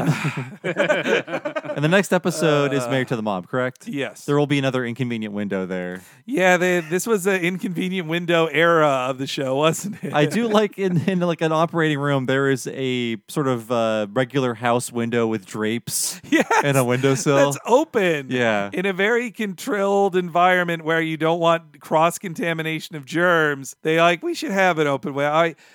I guess you could think Homer opened the window to leave, and maybe they didn't leave it open, but still, that window shouldn't be there, which was what makes it even funnier when Hibbert says, why do we have this window? Yeah, that's like the fireplace in their bedroom. Like how every room in the house sometimes has a fireplace to just throw stuff into. That feels like a joke that like people would make in the writer's room. Like Dana Gould would be like, well, like if you made a joke that bombed, he'd just like open a pretend window and climb out of it. And someone would be like, why do we have that window? And the old-timey stuff doesn't end because Homer escapes on a push cart. Love that. I love that, Oh, man. that's a very Swartzwelder joke. Yeah, they mentioned how seeing the cart there reminds them of Oh Brother Where Art Thou, which it was newish at the time of the recording of the commentary, and they say like that is a film made for John Swartzwelder. Like it truly is. That's so funny because it's also very funny and weird and set in that period. I bet he's never seen it because I bet he doesn't watch any movie made after like 1965. Yeah, I guess so. Maybe one of his hipper friends is like, no, seriously, John, let's go see this movie. You'll love it. That I've never, man, I haven't gone to an old West town, but I have gone at least once to a gold mine, like an old timey gold mine. Because you'll find them all over the place in the California area. But the one I went to, I think I did stand on one of those mine carts, but you couldn't push it or move it around. I would bet it takes a lot of effort to move it even once. Homer should not be able to do that himself. I just played the Sega arcade game. What was it called? Magical Cart or something like that. Do you remember that game that you actually like pumped the? Oh yeah. The handle? Oh yeah. I've seen that at the wonderful Classic Gaming Expo, California Extreme. I've played that a few times. We had it at my local Chuck E. Cheese when I was a kid. We Cool. would play it there a lot. They didn't have those good enough games when I was at Chuck E. Cheese. I was happy just to play the hockey player game where it was like foosball but for hockey players. Oh, air hockey? The like dome over top of it. I love those. Well, no, because it had little hockey guys who hit the puck around. It's not air hockey. Oh yeah. I'm sorry. There's a name for that. Table hockey. I don't know. Somebody tell us. I know you're talking about. It's like foosball with hockey players. And it's no fun, just like foosball. Well, though the difference between it and foosball, Matt mentioned too that it has a dome over it, so you can't steal the puck or whatever. Mess with the guys, because I think the guys are a little more delicate than the hard bar of men that are in foosball. Boy, that sounded different. As I said it, I was like, wait a minute, what am I saying? Yeah, my Chuck E. Cheese owned. We had that. We had Wild Safari, which that game was cool. It had a lot of extra levers and stuff to play with. Friend of the show, Scott Gardner, their podcast, The Ride, about Chuck E. Cheese was a really good one. I learned a lot about the characters. I actually, this is true. I put off listening to that episode for a little bit because I was like, they're just going to make fun of Bowling for Soup. And then I turned it on. Of course they did. Oh, yeah. But what are you going to I expected it. Yeah. It's I like Bowling for Soup. Oh, 30. Boy. I went to, I was in Vancouver recently, and for some reason that 1985 song came on. And I hate it as much as Kokomo. And then thanks to a friend of the show, Nina Matsumoto, I found out you can interchange the lyrics for both songs. So That's right. They both are like a list of things. Yeah. We gave you back-to-back 1985 and Kokomo at that karaoke.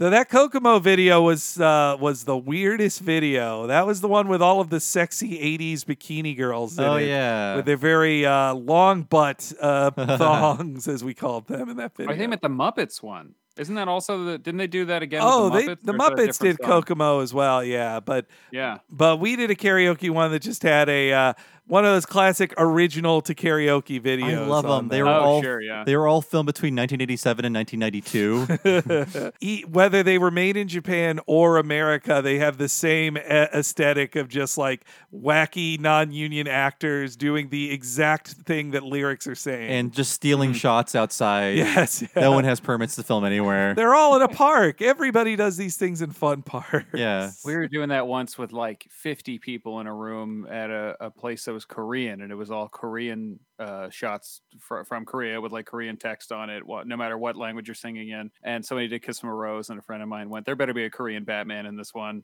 There wasn't. Aww. There was once I love when the karaoke videos take the metaphors and songs very literally. Like I remember being at karaoke and the song had the word king in it. I think it was like the king of wishful thinking or whatever. And of course the video is about a king. A man walking around in like a party world outfit with a king hat on and a cape. Sorry, I have to say king hats. Yeah, we when we did that Queen song as well as like it starts with a poor boy who Bohemian Rhapsody. Yeah, he goes like, I'm just a poor boy, I have no sympathy, and when he's apologizing to his mother, the guy's calling his mom on the phone because he just killed a man like that. So when I've gone to the doctor and signed these liability waivers, I do think of moments like this. Like it does seem crazy that before they operate it on you, they can say like, well, you have to sign a waiver that says if we kill you, you have no resource. Fuck up, it's your fault. Yeah, which I get it from the doctor's standpoint. They have to be worried about overly litigious people as well who can just say, you messed up this operation and I'm in constant pain, give me your money. So I get that they're worried about it as well, but I always think about like, well, what if you fuck up? Like doctors can just lie to you. My problem has been trusting doctors too much and thinking like, but their oath wouldn't let them lie to me about my treatment. The fear overtakes Homer. He runs away. This was a very short second act.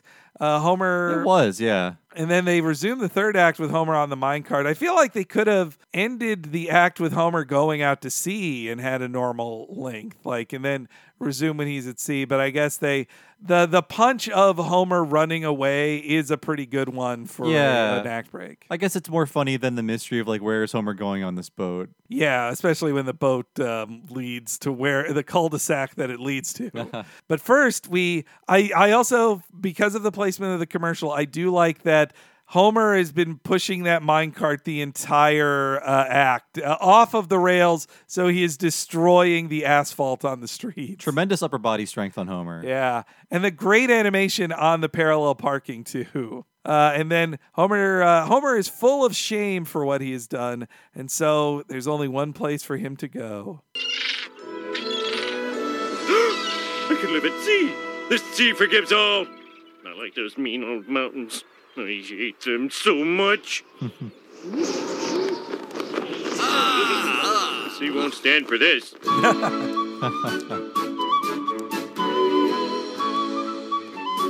Excuse me, I'm fleeing in shame and I'd like to look my best. Can I be a mate on your ship? Preferably first mate.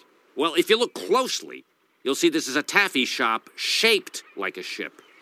Oh, I like taffy, but I don't deserve taffy. Those sailors have seen a lot, but they're disgusted at the sight of Homer's ass.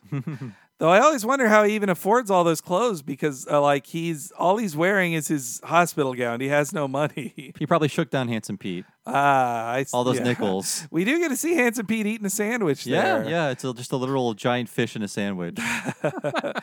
I swear I never saw Handsome Pete in this until going over this episode so closely. I was like, oh, they drew him back in. That's great. I mean, Handsome Pete is one of their greatest one-off joke characters. Truly. Yeah, a quarter. I think Mike B. Anderson took credit for that. It's like, I made sure we drew him in there because this is where Handsome Pete lives. He lives at the seafront. Yeah. Homer's pronouncement that the sea forgives all is that just as all this sailor stuff came in my first viewing as a kid, I feel like I remember it as me going, really? The ocean? What does this have to do with a kidney thing? Like, it's one thing for Simpsons to have a first act that has nothing to do with acts 2 and 3. But to have a third act that also doesn't have much to do with the second act, that's a little crazy. Homer leaves just to go into a different sketch. Yes. Just like, I'm going to visit the sketch world for 2 minutes and see where this takes me. Also, man, there's so many great taffy shops all through San Francisco. If you want some great saltwater taffy, good stuff. A lot of them, if you go to them, they'll just give you a free sample. Like you'll fill up on taffy while you're there before you consider even buying taffy. And I think even fancy saltwater taffy, by my fourth piece, I feel like I never want to eat taffy. Your jaw hurts. I'm all taffied out. As all this is going on, Grandpa is having some very sad scenes. Actually, right before this scene is this brief one with Abe knowing he's about to die. I can't imagine Dad running away like this, leaving his father to die. Even I wouldn't do that, and I'm America's bad boy. It's a heartbreaking situation. Am I dead yet? No. How about now? No. Now? I'll tell you when you're dead, Grandpa. Thank you. Thank you. Thank you. Yeah, Grandpa is very cute and sad in this episode. He's never been brought lower, I think, than in this episode, at least to date. I mean, begging to be told when you're dead like that's what a dark place he is in. And I also like that Bart, in a very Newsweek way, calls himself America's bad boy. I like that. And then the next scene after that with Abe is also, it feels reminiscent of Homer's triple bypass of Krusty coming in to cheer him up. Oh, yeah, but you won't get the vroom, vroom, thud, thud. The same makeup. Yeah. Oh, yeah, all those classic lines. Yeah, though this little bit here with Krusty and Abe is pretty funny. And Krusty and Abe pretty much never share scenes together, so it's a fresh combo. Hey! Krusty here to cheer you up as part of the hospital's Last Laugh program. Last laugh? So, how about that hospital food, huh? I wouldn't know. I'm not allowed to eat. Okay, let's have a look at the old chart. Oh, boy. Ugh. Looks like we're both short on time, so I'll go to the big finish. You are so beautiful. To me! Feel better. Come back, doctor. I love that comeback doctor. Yeah, he thinks he's a doctor the whole time. I mean, they are kind of reusing the joke from Homer's Triple Bypass, but also I was thinking, like, when did Patch Adams come out? The Robin Williams movie? In 5 days it'll be out. Oh, okay. So this joke will get you ready. So maybe they knew it was happening, that story was being turned into a movie, but I think it's just unrelated. I mean, joking clowns in the hospital, where they were a constant long before Robin Williams' most saccharine bullshit of a movie. No offense, Robin Williams, R.I.P. But I think that is his worst movie of all the ones he's done. Maybe. Though Philip Seymour Hoffman is pretty good in that movie, though. Yeah, he was in that. He was the mean guy who's like, you shouldn't make children laugh. I hate fun. Laughter is wrong. But actually, even the pacing of that from Homer's Triple Bypass, Krusty jumps into the room. Both Homer and Abe react as like they're about to have a heart attack. And then Krusty's like, hey, no, I'm here to cheer you up. Like both except in Homer's Triple Bypass, Krusty goes like, "Oh, my grotesque appearance." Yes, but yes, poor pitiful Abe thinks he's a real doctor. And meanwhile, Homer finally finds a ship that he can apply for. I like how high he shoots. First at the taffy shop, he wants to be first mate, and then on the next ship, he's like, I could be the captain. I should be in charge of this ship. I've never been on a boat before, but I should be the captain. He's been near the taffy shop shaped like a boat. He even knows it's a tramp steamer, though, which does feel like extra informed for Homer to know a type of ship. It's one of those Homer knows something he shouldn't jokes. Oh, yeah. But Homer is getting more than he bargained for on this ship. I'd like to apply for a job. Any job. If you don't have a captain, I could be that. What other ships have you been on? I've been on that one, the taffy shop.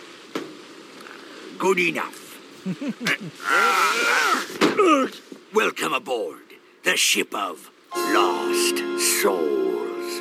The name on the back says Honey Bunch. Yeah, I've been meaning to paint over that. Now come and meet the rest of the damned. Did I mention they're Lost Souls? Well, actually, you did. I now kind of like the turn in the story this takes because this episode is just a bunch of sketches about things, and the way a lot of great episodes are. I don't think this is a great one, but I think this is the best part of it. This little set piece with these weird like 40s movie characters gathered together to tell their stories. Yeah. I wish the entire third act. Actually, I wish the second act would have ended with Homer getting on the boat, and I wanted to spend more time with these characters because we only get like one story. Yeah, I like them a lot. I like first that McAllister introduces it as the Lost Souls, and the way he goes, yar, yar. Like, he has nothing else to say back to it. But, when you say sketch, like, to know that this whole bit was added in by George Meyer, I think, because they realized they were light on it, or maybe they replaced another scene. But when you know it's from George Meyer, who was a prolific late 80s SNL writer, this is such an 80s SNL scene. I was thinking the exact same thing. Like, Homer doesn't even need to be Homer. This could be a scene of like 3 characters telling their stories out of like a big group, and like Phil Hartman is there and Julia Sweeney is there. Yeah. And one person has a very like boring story and they're disgusted by him. The sketch ends with them throwing him overboard or something like that. Exactly. Yeah. It would be the guest. Yes, Tom like Hanks, Wayne Gretzky. Wayne Gretzky. they would be Homer, and the rest of the cast would be. I would guess John Lovitz. Let's see. Victoria Jackson would be the woman, the woman in the wedding dress. Yeah, Lovitz would do a Peter Lorre. Yeah, I'd see him as Peter. All right. Well, I think Dana Carvey might be Peter Lorre. Yeah, that fits. But it could be a great premise for an SNL sketch. Totally, absolutely. That's why I want to hear more. Like, it needs to be 3 stories and then Homer. Yeah, and then they all reject him after that. But yeah, the scene could even start with the Honey Bunch sequence of just like Tom Hanks gets saved and he's told he's on the ship of Lost Souls. I do like the pacing of that gag that he's like, it's the ship of Lost Souls. Actually, it says Honey Bunch. Oh, right. But did I tell you it's the ship of Lost Souls? Yeah, you just did. Oh. Yar. Like, the Homer pointing out that it was Honey Bunch ruined his whole patter, and then he fucks up and goes back to repeat himself. I still posit that in this fake SNL sketch we're writing, the celebrity guest is a sports star because he just says like one line and is thrown off the boat. So it's probably like, let's say Patrick Ewing in 1992. Oh, God, the Patrick Ewing episode. Yeah. I just made that up, and I'm sure he's on an SNL. I'm thinking of Charles Barkley. Yeah. Definitely he was on. And Michael Jordan and Gretzky. Alonzo Mourning. Was Bo Jackson on one? I'm sure he was, yeah. That's the only way. Who is the football player that everyone credits as like the only good SNL sports host? Because that used to be a lot more of a thing than it is these days. And there was one that everyone was like, he was the good one. Was it Tom Brady? I think it might have been Tom Brady.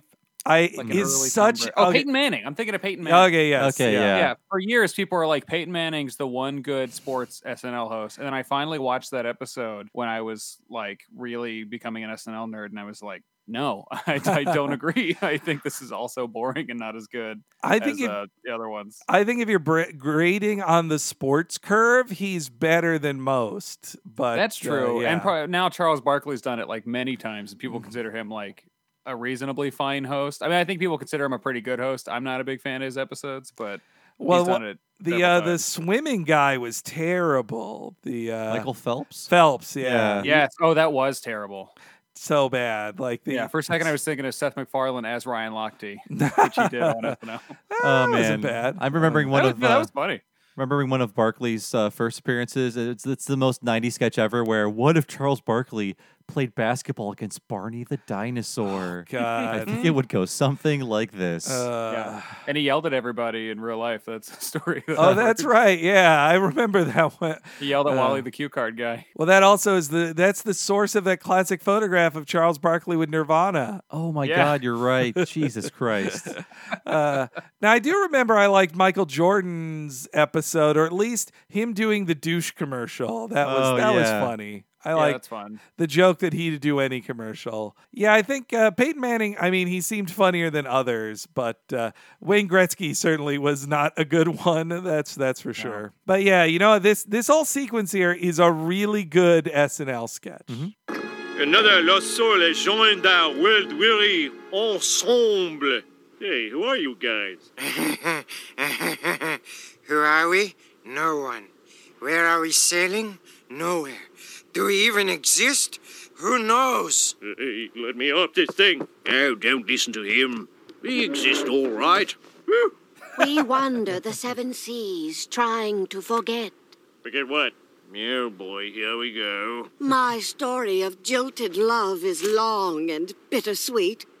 If anyone has to go to the bathroom, go now. I don't want you walking around during my story. My story's better. It has tigers. I was born into wretched poverty. So one day, I stole a loaf of bread, put it in the freezer until it was very hard, then robbed a bank with it. I love the turn where you think it's a story of tragedy where she is stealing a loaf of bread ruins her life and she's in prison, but no, she uses the stolen bread to rob a bank. That's so funny to think of threatening people with a frozen loaf of bread, of all things. I love that the guy gives the very mysterious line to Homer of like, do we even exist? Who knows? And then Homer has to be assured, like, no, we exist. Woo, okay.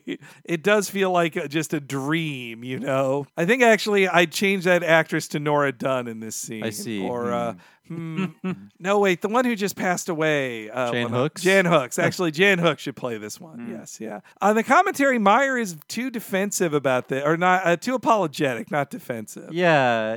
I mean, when I first saw this, I was like, what the hell is happening? But now I appreciate it. I think it's the highlight of the episode. Yeah, I think so too. I think it's just a really funny scene that, does it say anything about being guilty of a kidney transplant? No. Doesn't really do much for that story, but and also that it looks really good, which is impressive because they Mike P. Anderson, the director, on the commentary says this was such a late edition that they had less than a week to lay it out and to make this scene. Yeah, that's too much pressure, honestly, for their poor animators. It's a nice break from the very sad, upsetting, angry, cruel episode.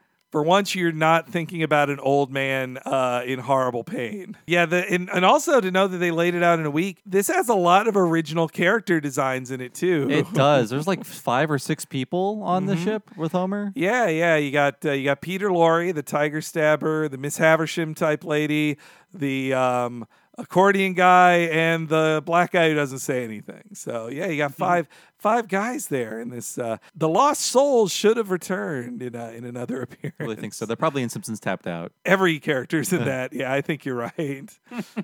I also like in the second clip here, we find out what the guy's story was, but I love that he is saying, oh, my story. He's priming Homer. He's like, my story has a tiger in it. And you think it's going to be a fun story, but then he says, like, I'm a tiger stabber, which like sounds like he just stabbed a poor tiger that was not attacking at the zoo or something. Yes, yeah. But yeah, so let's hear the second half of our Lost Souls scene. And when Mr. Dinkley saw what I had done, I was banned from the car wash forever. Forever? How awful.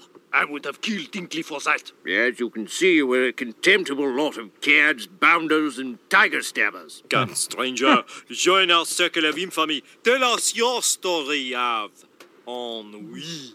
Well, back on land, my name was Homer Simpson. And I guess it is here, too. I promised my dad one of my kidneys, but I chickened out at the last minute and left him on his deathbed. Good Lord. Oh, how could you? I think I'm going to be sick. I stole this accordion from a blind monkey. But you disgust even me. Well, yeah, I know.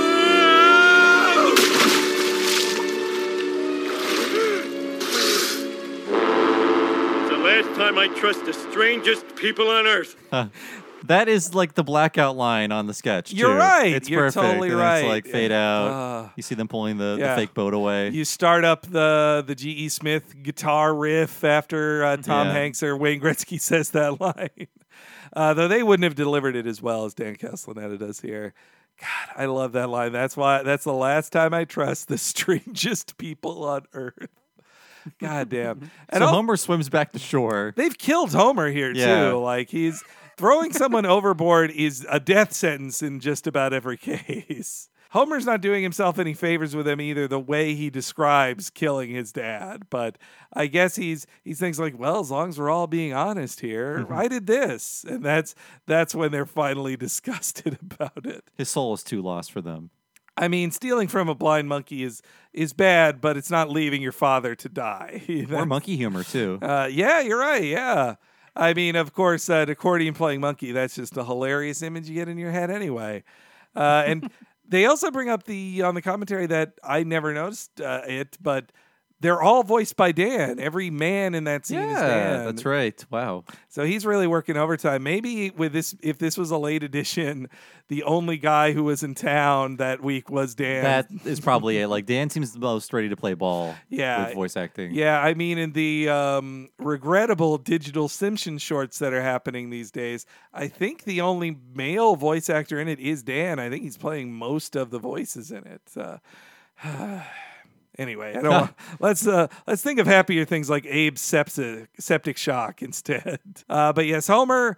It feels like a very cheap emotional turn of like they need a moment where Homer decides he's going to improve, and so he just steps on a sandcastle with that kid. I mean, it's cute and all that Homer's first step is to destroy that sandcastle from the people who inspired him. And we just saw him destroy a sandcastle in When You Dish Upon a Star, right? Yeah.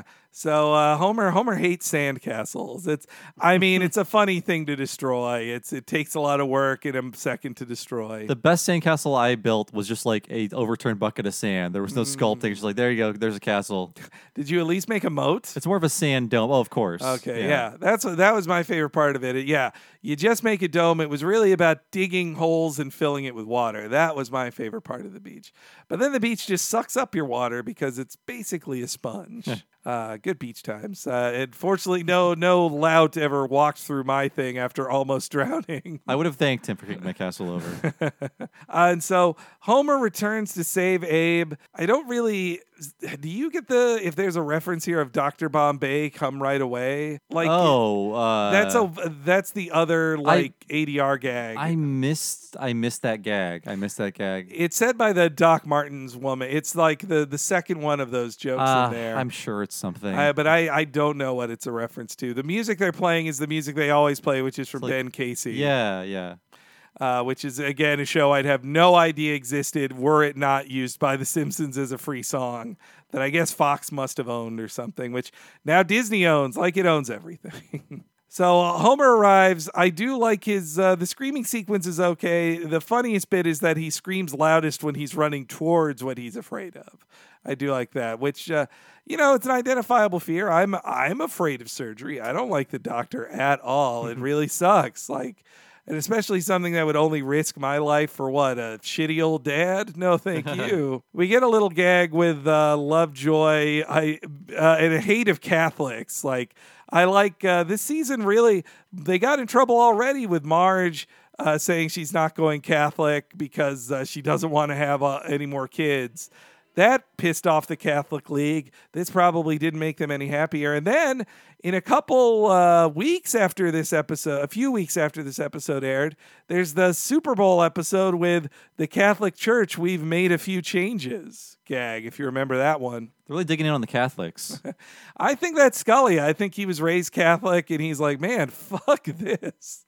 Instead of a Midwestern, Presbyterian or whatever Al Jean was, or a non-believer like Dave Merkin and Bill Oakley, or Jewish guys like Weinstein and Josh Weinstein is Jewish, and Mike Reese. Instead of all that, now we finally got a Catholic in charge of Simpsons to make fun of Catholicism. Before the clip, because it's our job to get jokes, I found the meaning of the Dr. Bombay. And Oh, then Henry, good. if you check your Twitter account, I sent you a link to a 1-minute video that if you play it, it is from the show Bewitched. Oh, and that's what the reference is from. I see. Dr. Bombay. Calling Dr. Bombay. Emergency. Come right away. Oh, There you go. Well, there it is. Yeah. Okay. I didn't know that until I Wow. just typed it into Google and I found that the first link was a YouTube video of her talking to Dr. Bombay. I should have which is Googled that a long character. time ago, man. But that's from Color Bewitched. I don't like Color Bewitched as much. Black and white. I mean, that's when they get rid of Dick. They replace Darren's, and there's only one Darren for me, guys. It's Dick Yeah, York. which Dick is that? York. or Sergeant? Yeah, York was first, then Sergeant. Yeah. Okay, I got him confused. I mean, obviously they replaced him not because they fired him, but because he had, many health problems. Thank you, Bob, for finally No we problem. understand that Dr. I Bombay knew joke. we'd be corrected, and I can't stand it. But yes, Homer is here to save the day. Aren't you going to give him the last rites? That's Catholic, Marge. You might as well ask me to do a voodoo dance. Dr. Hibbert, I thought you'd located another kidney for Grandpa. Larry Hagman took it. He's got 5 of them now, and 3 hearts. We didn't want to give them to him, but he overpowered us. Don't worry about old Grandpa. I'm going to a better place. Shelbyville Hospital. Oh, who am I kidding? I'm a goner. Oh, you're not dead. Son! It's like Abe knew he was making a joke, and then he's like, "Well, but enough joking. I'm not like that." Yeah. So a clever joke by Abe there, intentionally. Yes, Larry Hagman. He got a liver transplant in 1995. That's what the joke is about okay. there. Not a kidney, but just he was a famous actor who got organs. Who got organs? They said in 1995 he did not get it because of his celebrity status, that he got it from the anonymous list. He wanted it more. That's what it was. And he would appear on The Simpsons in season 17. Oh, shit. Which would happen before he passed away in 2012 from throat cancer, I believe it was. When I worked at believe it or not, I worked at a real estate magazine in Santa Fe, New Mexico for about a month before I moved to California. Wow. And my job as a temp, I made $27 an hour in 2010, which was not nice. bad, yeah. More than I ever made in my life at that point. But my job was to write up descriptions of multi-million-dollar houses for this real estate magazine. And in order to do that, I was just given pictures. Because they're not going to let some bum like me walk through the house and see what it looks like. And one of the Drag houses, dog shit throughout the Exactly. house, stink up the place. possibly steal light fixtures. But one of the houses that I had to write a description for was Larry Hagman's house he was selling. And that was wow. one of the things we had to highlight. Like, this is Larry fucking Hagman's house. You're getting JR's house. Like, that's what you're getting for this. And I made a joke to the very upper class people I work with. I made a joke like, I'm gonna put in the copy now. You can shoot JR all for yourself. And they're like, what? How can they? Oh, man, come on. And then it's like, I'm not threatening this client. I just was making a Dallas joke. You should have at least said, like, remember when they shot Mr. Burns? Remember that? These one? people were like all 60-year-old men who worked at Santa Fe and made like $700,000 a year. They didn't care about The Simpsons. Oh, yeah, actually, if they didn't get Dallas, they're not getting The Simpsons. Yeah, that's true. Homer seems to save the day. As they rightly point out on the commentary, viewers know that you can't trust a maudlin moment with Homer, that it's not actually going to happen. Or with Mike Scully. Yeah, or with Mike Scully. You're just, by this point, I think I was distrusting it too. Even if I didn't know how much longer was left in the episode, I would have said to myself, like, there's definitely one more twist here. Homer isn't going to actually hold his father's hand and be like, I'm saving your life, Dad, and I love you. Like, that definitely wouldn't happen. But yes, Homer refuses to help one more time. The way I behaved was shameful. I guess fear made me run away, but love made me come back. Bless you, son. I knew you'd come through for me. Now, Homer, this may sting just a tiny bit, but... Oh, son of a...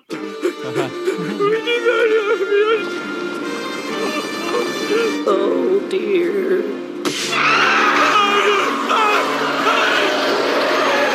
Phew. Boy, That's... He's waking up. Oh, homie, I'm so glad you're all right. Try not to move, Dad. You swallowed a lot of motor oil. I'm sorry I ran off again. Oh, I guess Dad must be dead by now. When I get better, and after I built those shelves for the kitchen, we'll visit his grave. Grave nothing! I never felt more alive! Ha ha! Oh, boy, I shouldn't have done that.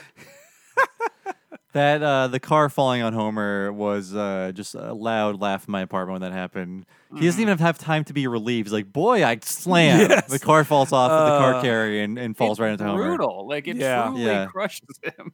He's dead. He disappears underneath the car.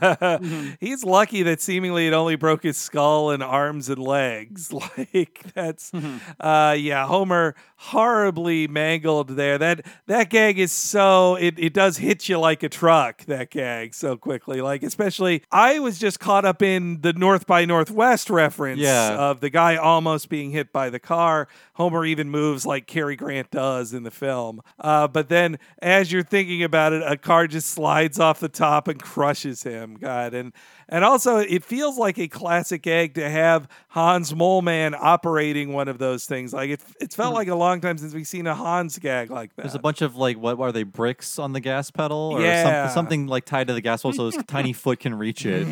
And also, what causes Homer to run away is the idea of a small pinch when he's getting a shot. Like, that's what puts him back over the edge to run away one more time. And this is where the episode crosses over into truly cruel for me. When, like, before Homer's scared of a thing happening to him and he runs away, now that it did happen, it didn't matter to him. He didn't have to experience it, and he still is mad and wants to fight his father to get his kidney back. That's where it becomes like, I think I hate this episode at that point. Where, like, before I'm like, Homer's just an idiot. He's a coward, but he'll figure it out and he'll eventually help his dad. But, like, all the things he does in this episode leading up to now, and then this happening, this is like the worst of what's wrong with later Simpsons to me. After the entire family and the doctor are complicit in stealing an organ from Homer, I'm just like, well, who is truly the bad guy here? It's hard to say. Well, if we're talking on the legality of that, I did consider, like, Marge, as the wife, could have power of attorney over that, or she could be the one who could make that decision. I mean, it's funnier to me if Hibbert just said, like, fuck this asshole, we're stealing his kidney and saving this guy.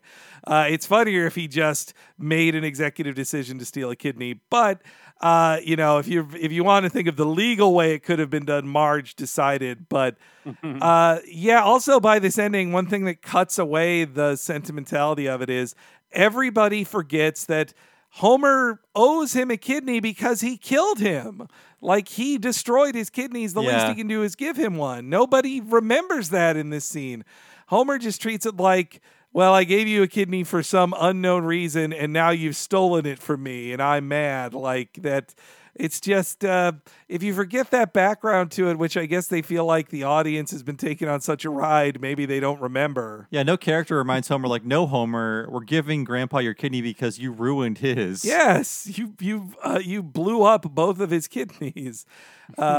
Now, what I do like in this scene is that Homer will visit Abe's grave, but only after he builds those shelves, which he's probably never going to build in the kitchen. I do like that. And Abe kicking up his heels and then immediately regretting it. I like that gag too. Like it feels like his rib broke, just like Burns' rib that always breaks. I guess that line, I'll visit his grave after I build those shelves, it implies he's not even going to the funeral. Oh, yes. Yeah. Or maybe he thinks he's been unconscious so long that they must have buried him already. That could be it too. I mean, well, I guess they could just put him in a wheelchair and get him to the funeral. His injury can't really prevent you from going to a funeral, I suppose. Yes, we get our happy ending. It's a miracle. You recovered.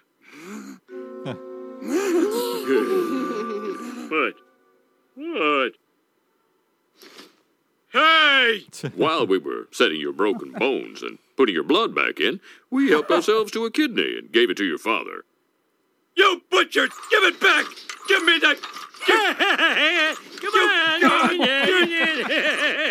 Don't you dance out that door, I'll get my kidney back, old man. You have to sleep sometime. I know you're a little peeved at Grandpa, Dad, but you've done a wonderful thing.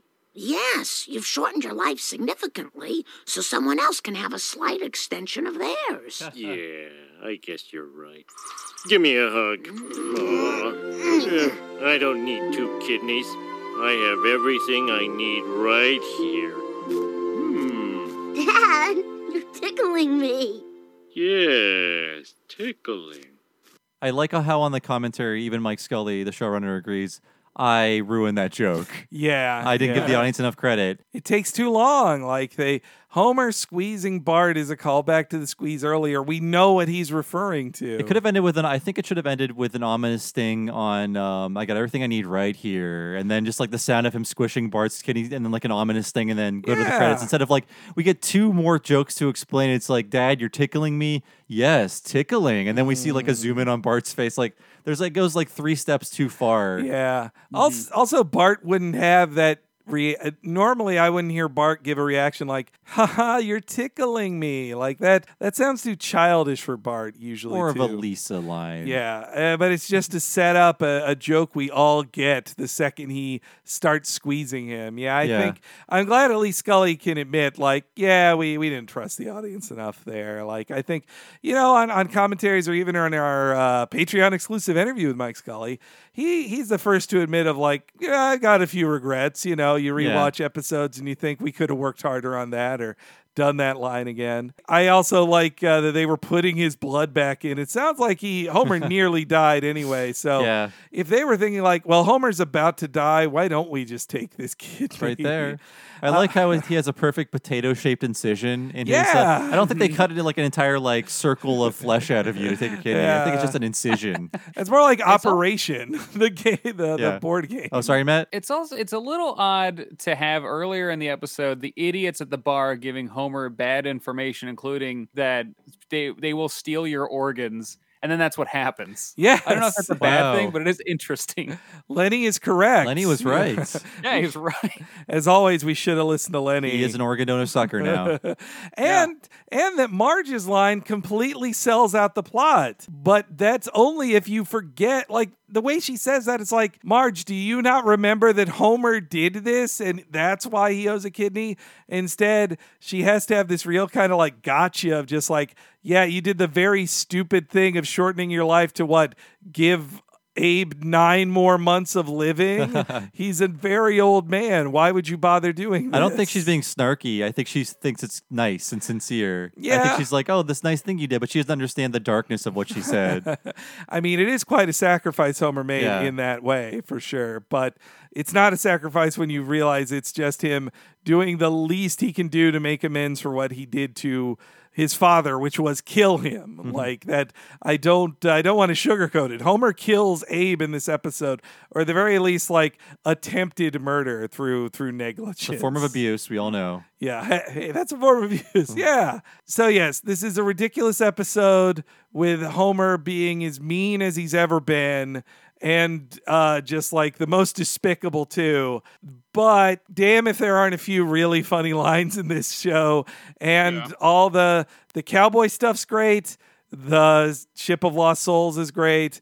and there's so many just like funny lines in it. So I can't fully reject this as a bad Simpsons episode. I just wish they didn't make Homer so awful. Yeah, I was not looking forward to this one because it has a really bad reputation, but I liked it a lot more than I remember, especially the Lost Soul stuff. And there were a lot of really funny jokes in this too. So I did enjoy it, but you have to overlook the sheer cruelty of Homer. But then everyone comes out bad in this episode. Real bad, yeah. I totally agree. I mean, I don't think it's a great episode, but I do think there's some funny stuff in it. But it sticks with me for how terrible everyone is. And I think it's a damaging episode to Homer's reputation. But I always been kind of a fan of Grandpa. I mean, I don't hate the elderly as much as the writers of The Simpsons do. So I tend to disagree with their treatment of old people on the show. But it's totally a mid-tier episode for me in terms of the later episodes of The Simpsons. You know, it's not the worst it'll get. It's not the best it'll get. But Homer's cruelty in this episode really, it does push it down for me, and I wouldn't consider myself a fan of this episode. Although, like I said earlier, I do think about it a lot because it really scarred me as a child, I think. It gave us all urine anxiety, that's for sure. So in that way, it's left a lasting impact on Simpsons viewers. Awesome. So thanks for being part of the show, Matt. Please plug all of your stuff. I know you have 2 Patreons and lots of podcasts going on. Yeah, I got the show I mentioned earlier, The Deep End. I do with Steve Yurko about every Adult Swim show ever. It's a very weird show that we do. Some of the episodes we've had recently include, we did The Venture Brothers Season 1 with voice actor Brock Baker. We just had Brad Evans on to do Eagle Heart. Nathan Barnett came on to talk about his pilot Youth Large. James Trevor, who works with Wham City Comedy, he came on to talk about This House's people in it. Bunch of cool guests like that. Hal Lublin, voice actor on The Venture Brothers and host of a bunch of great podcasts, talked about Futurama with us. So check that out at The Deep End. On patreon.com/The Deep End, we do a weekly show about The Venture Brothers every episode and a monthly show about other adult animated series that didn't air on Adult Swim, like Undergrads, which we thought was terrible.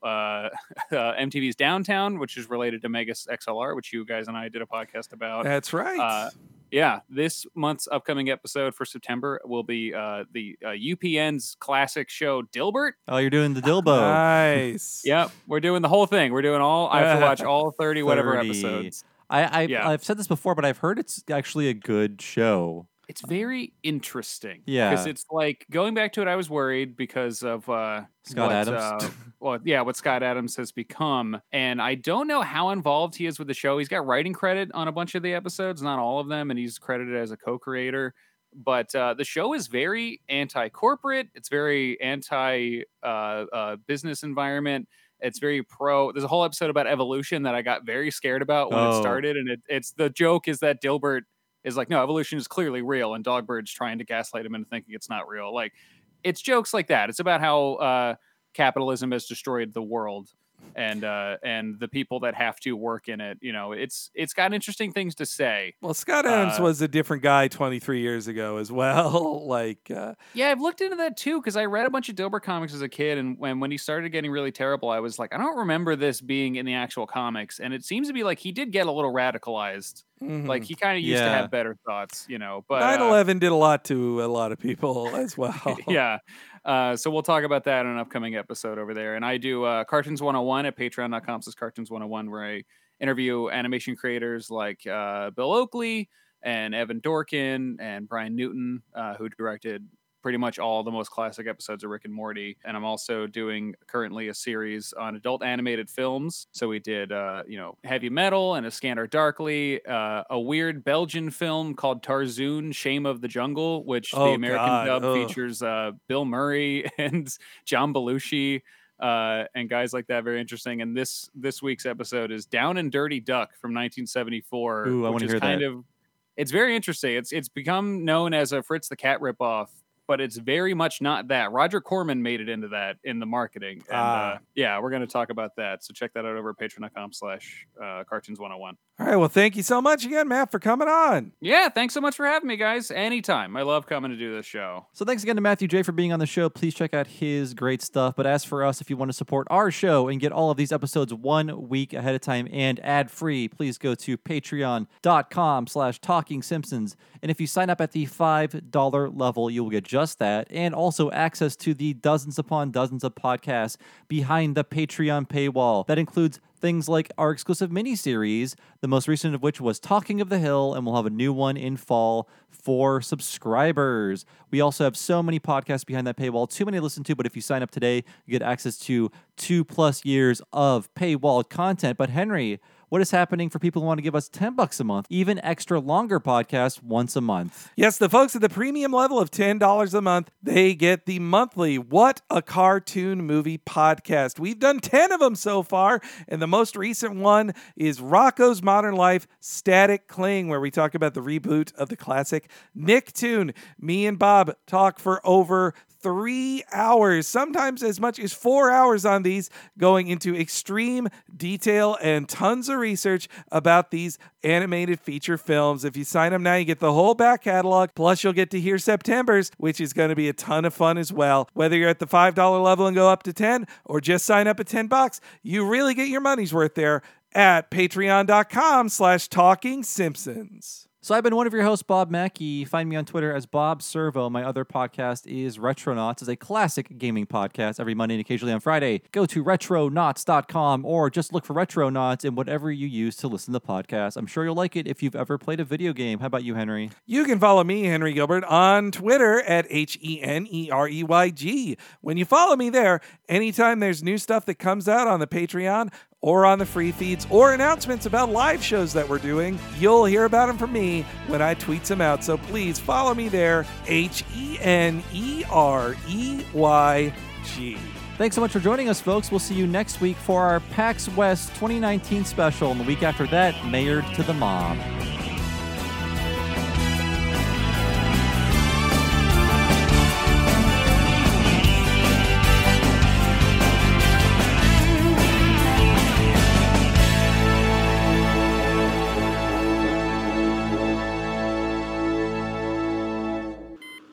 Hey, Dad, that light says check engine.